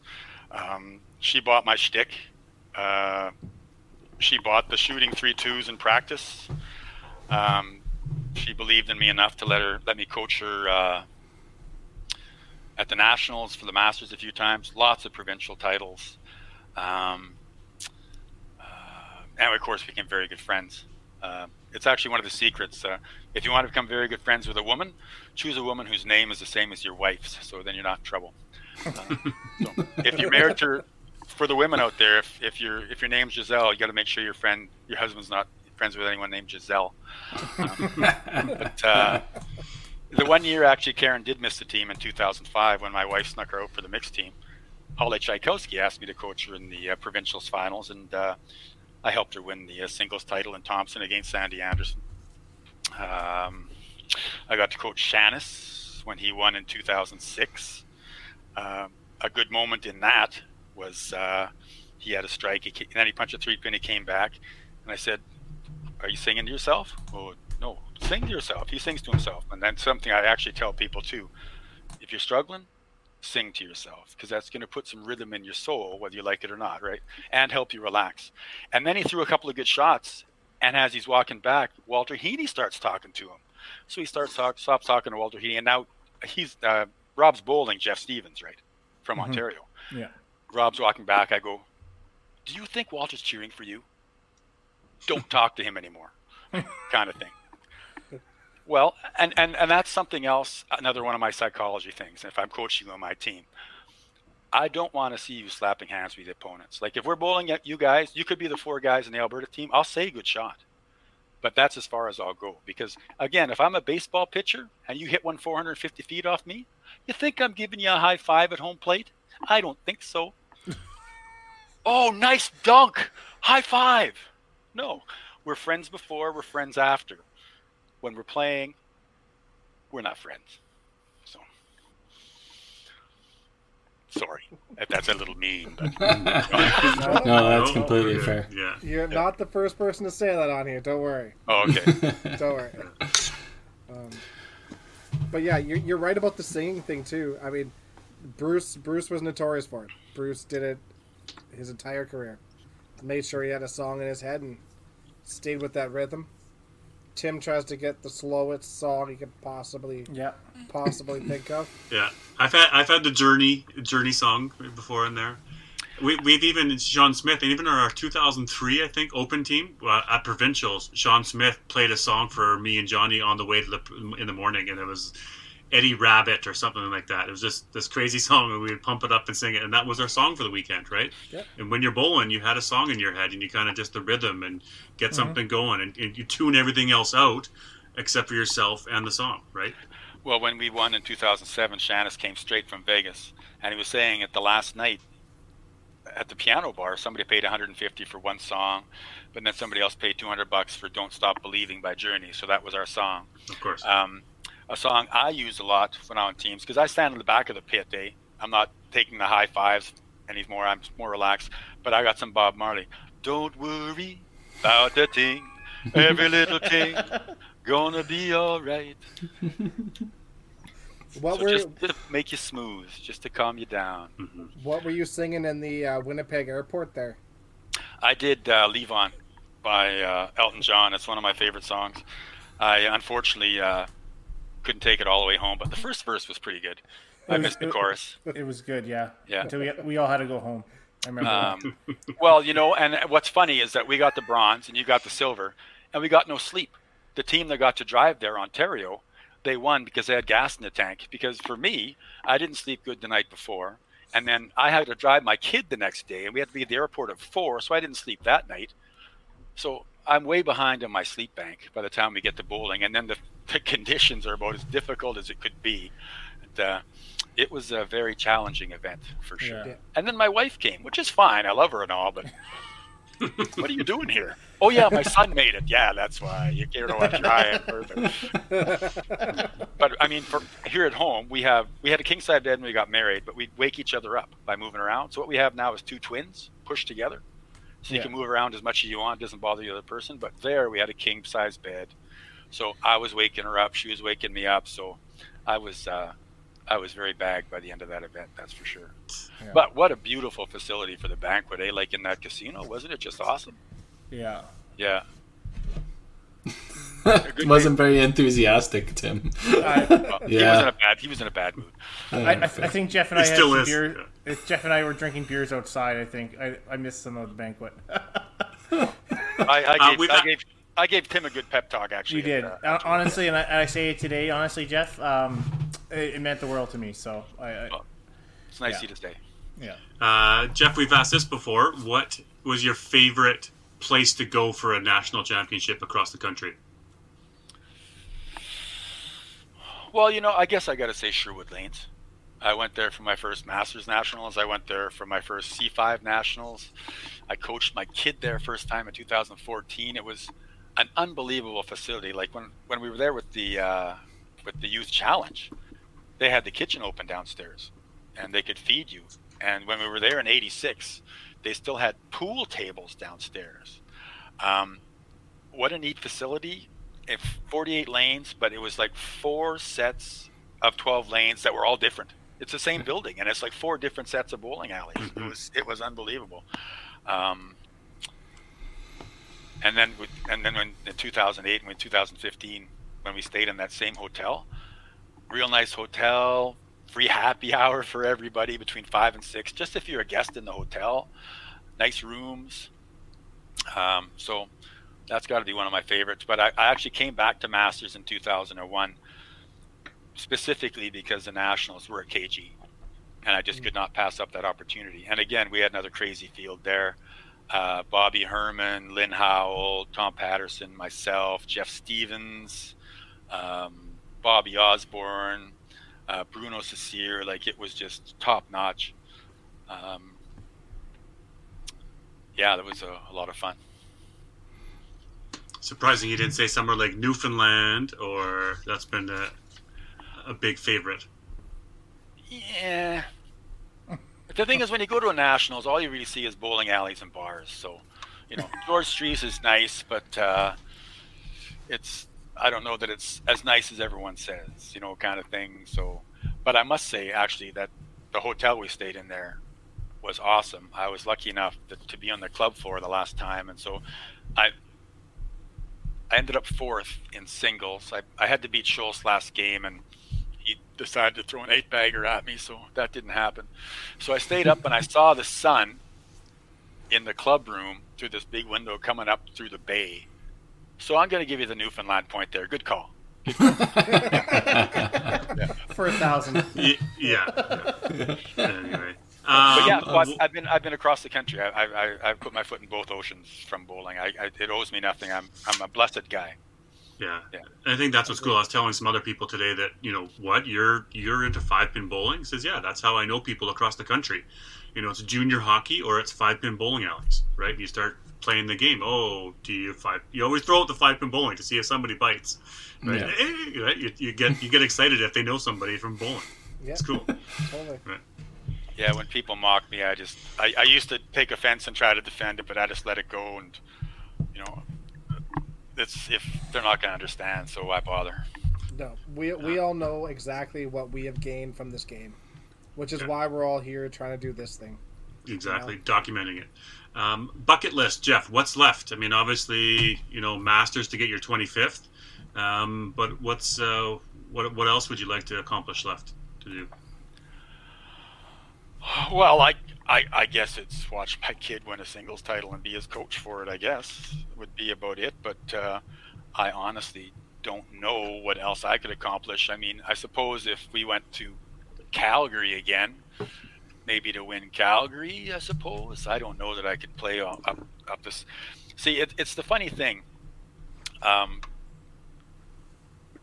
Like when I won Saskatoon, I played 36 games. I played 30 games when I lost in the final to Sandy Anderson, and that becomes prohibitive, But when you win your first match, you can't throw your second match, so you're only alive on one side. Like, you got to bowl as well as you can. So,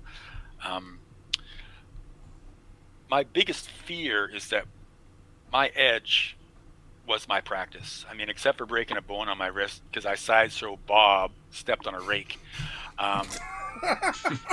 I threw like for 25 straight years all summer. So I won the first tournament of the year at Masters 8 or 10 times because it was first weekend in September, but for me I was ready to go, and other people are still finding their game because they took the summer off, right? So, and I don't know if I'm going to be able to get to that level again. You just can't. Mm-hmm. It's sort of heartbreaking. It'll be interesting to see this year, once bowling centers are open, how many guys go out and practice, right? We haven't played for a long year. You got the tour coming up this year. You're going to want to start playing right away. Hopefully all the events are happening. Are guys going to come and practice this summer? more than they do normally? I hope they do, right? I don't honestly don't think so. I think once leagues get started, I think you'll see more practice then. Right? Well, then it's an advantage to those that are practicing, right? Dex and I should be practicing all the time. Yeah. We don't. Yeah. Well, I know Chad Van Dale, the proprietor of Dakota, has been playing 18, 21 games a week, and he's never played better in his life right now, and he just laughs because there's no place to use it. You know.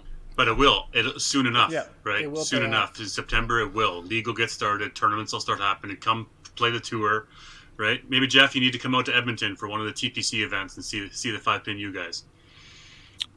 Well, I can't promise anything. If there's one thing, I don't promise anybody anything ever. I never promise my kids anything. That's a word I don't use because it's a word that just gets you in trouble. You know?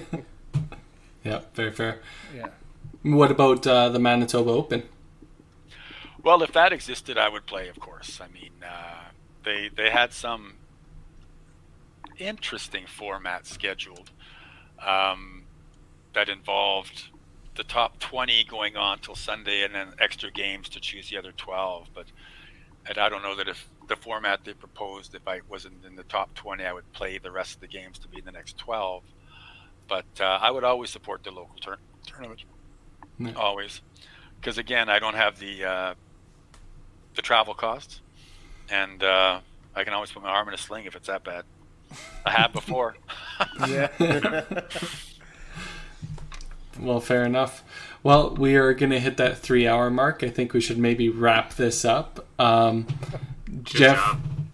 This was amazing. As everybody called it, you were definitely the longest podcast, and you fulfilled everybody's predictions. But obviously, as this podcast goes on, hopefully for a lot longer, we'll definitely have you on again and fill our brains with more information, as DB needs another sheet of paper. I'll send you guys some stuff that I have.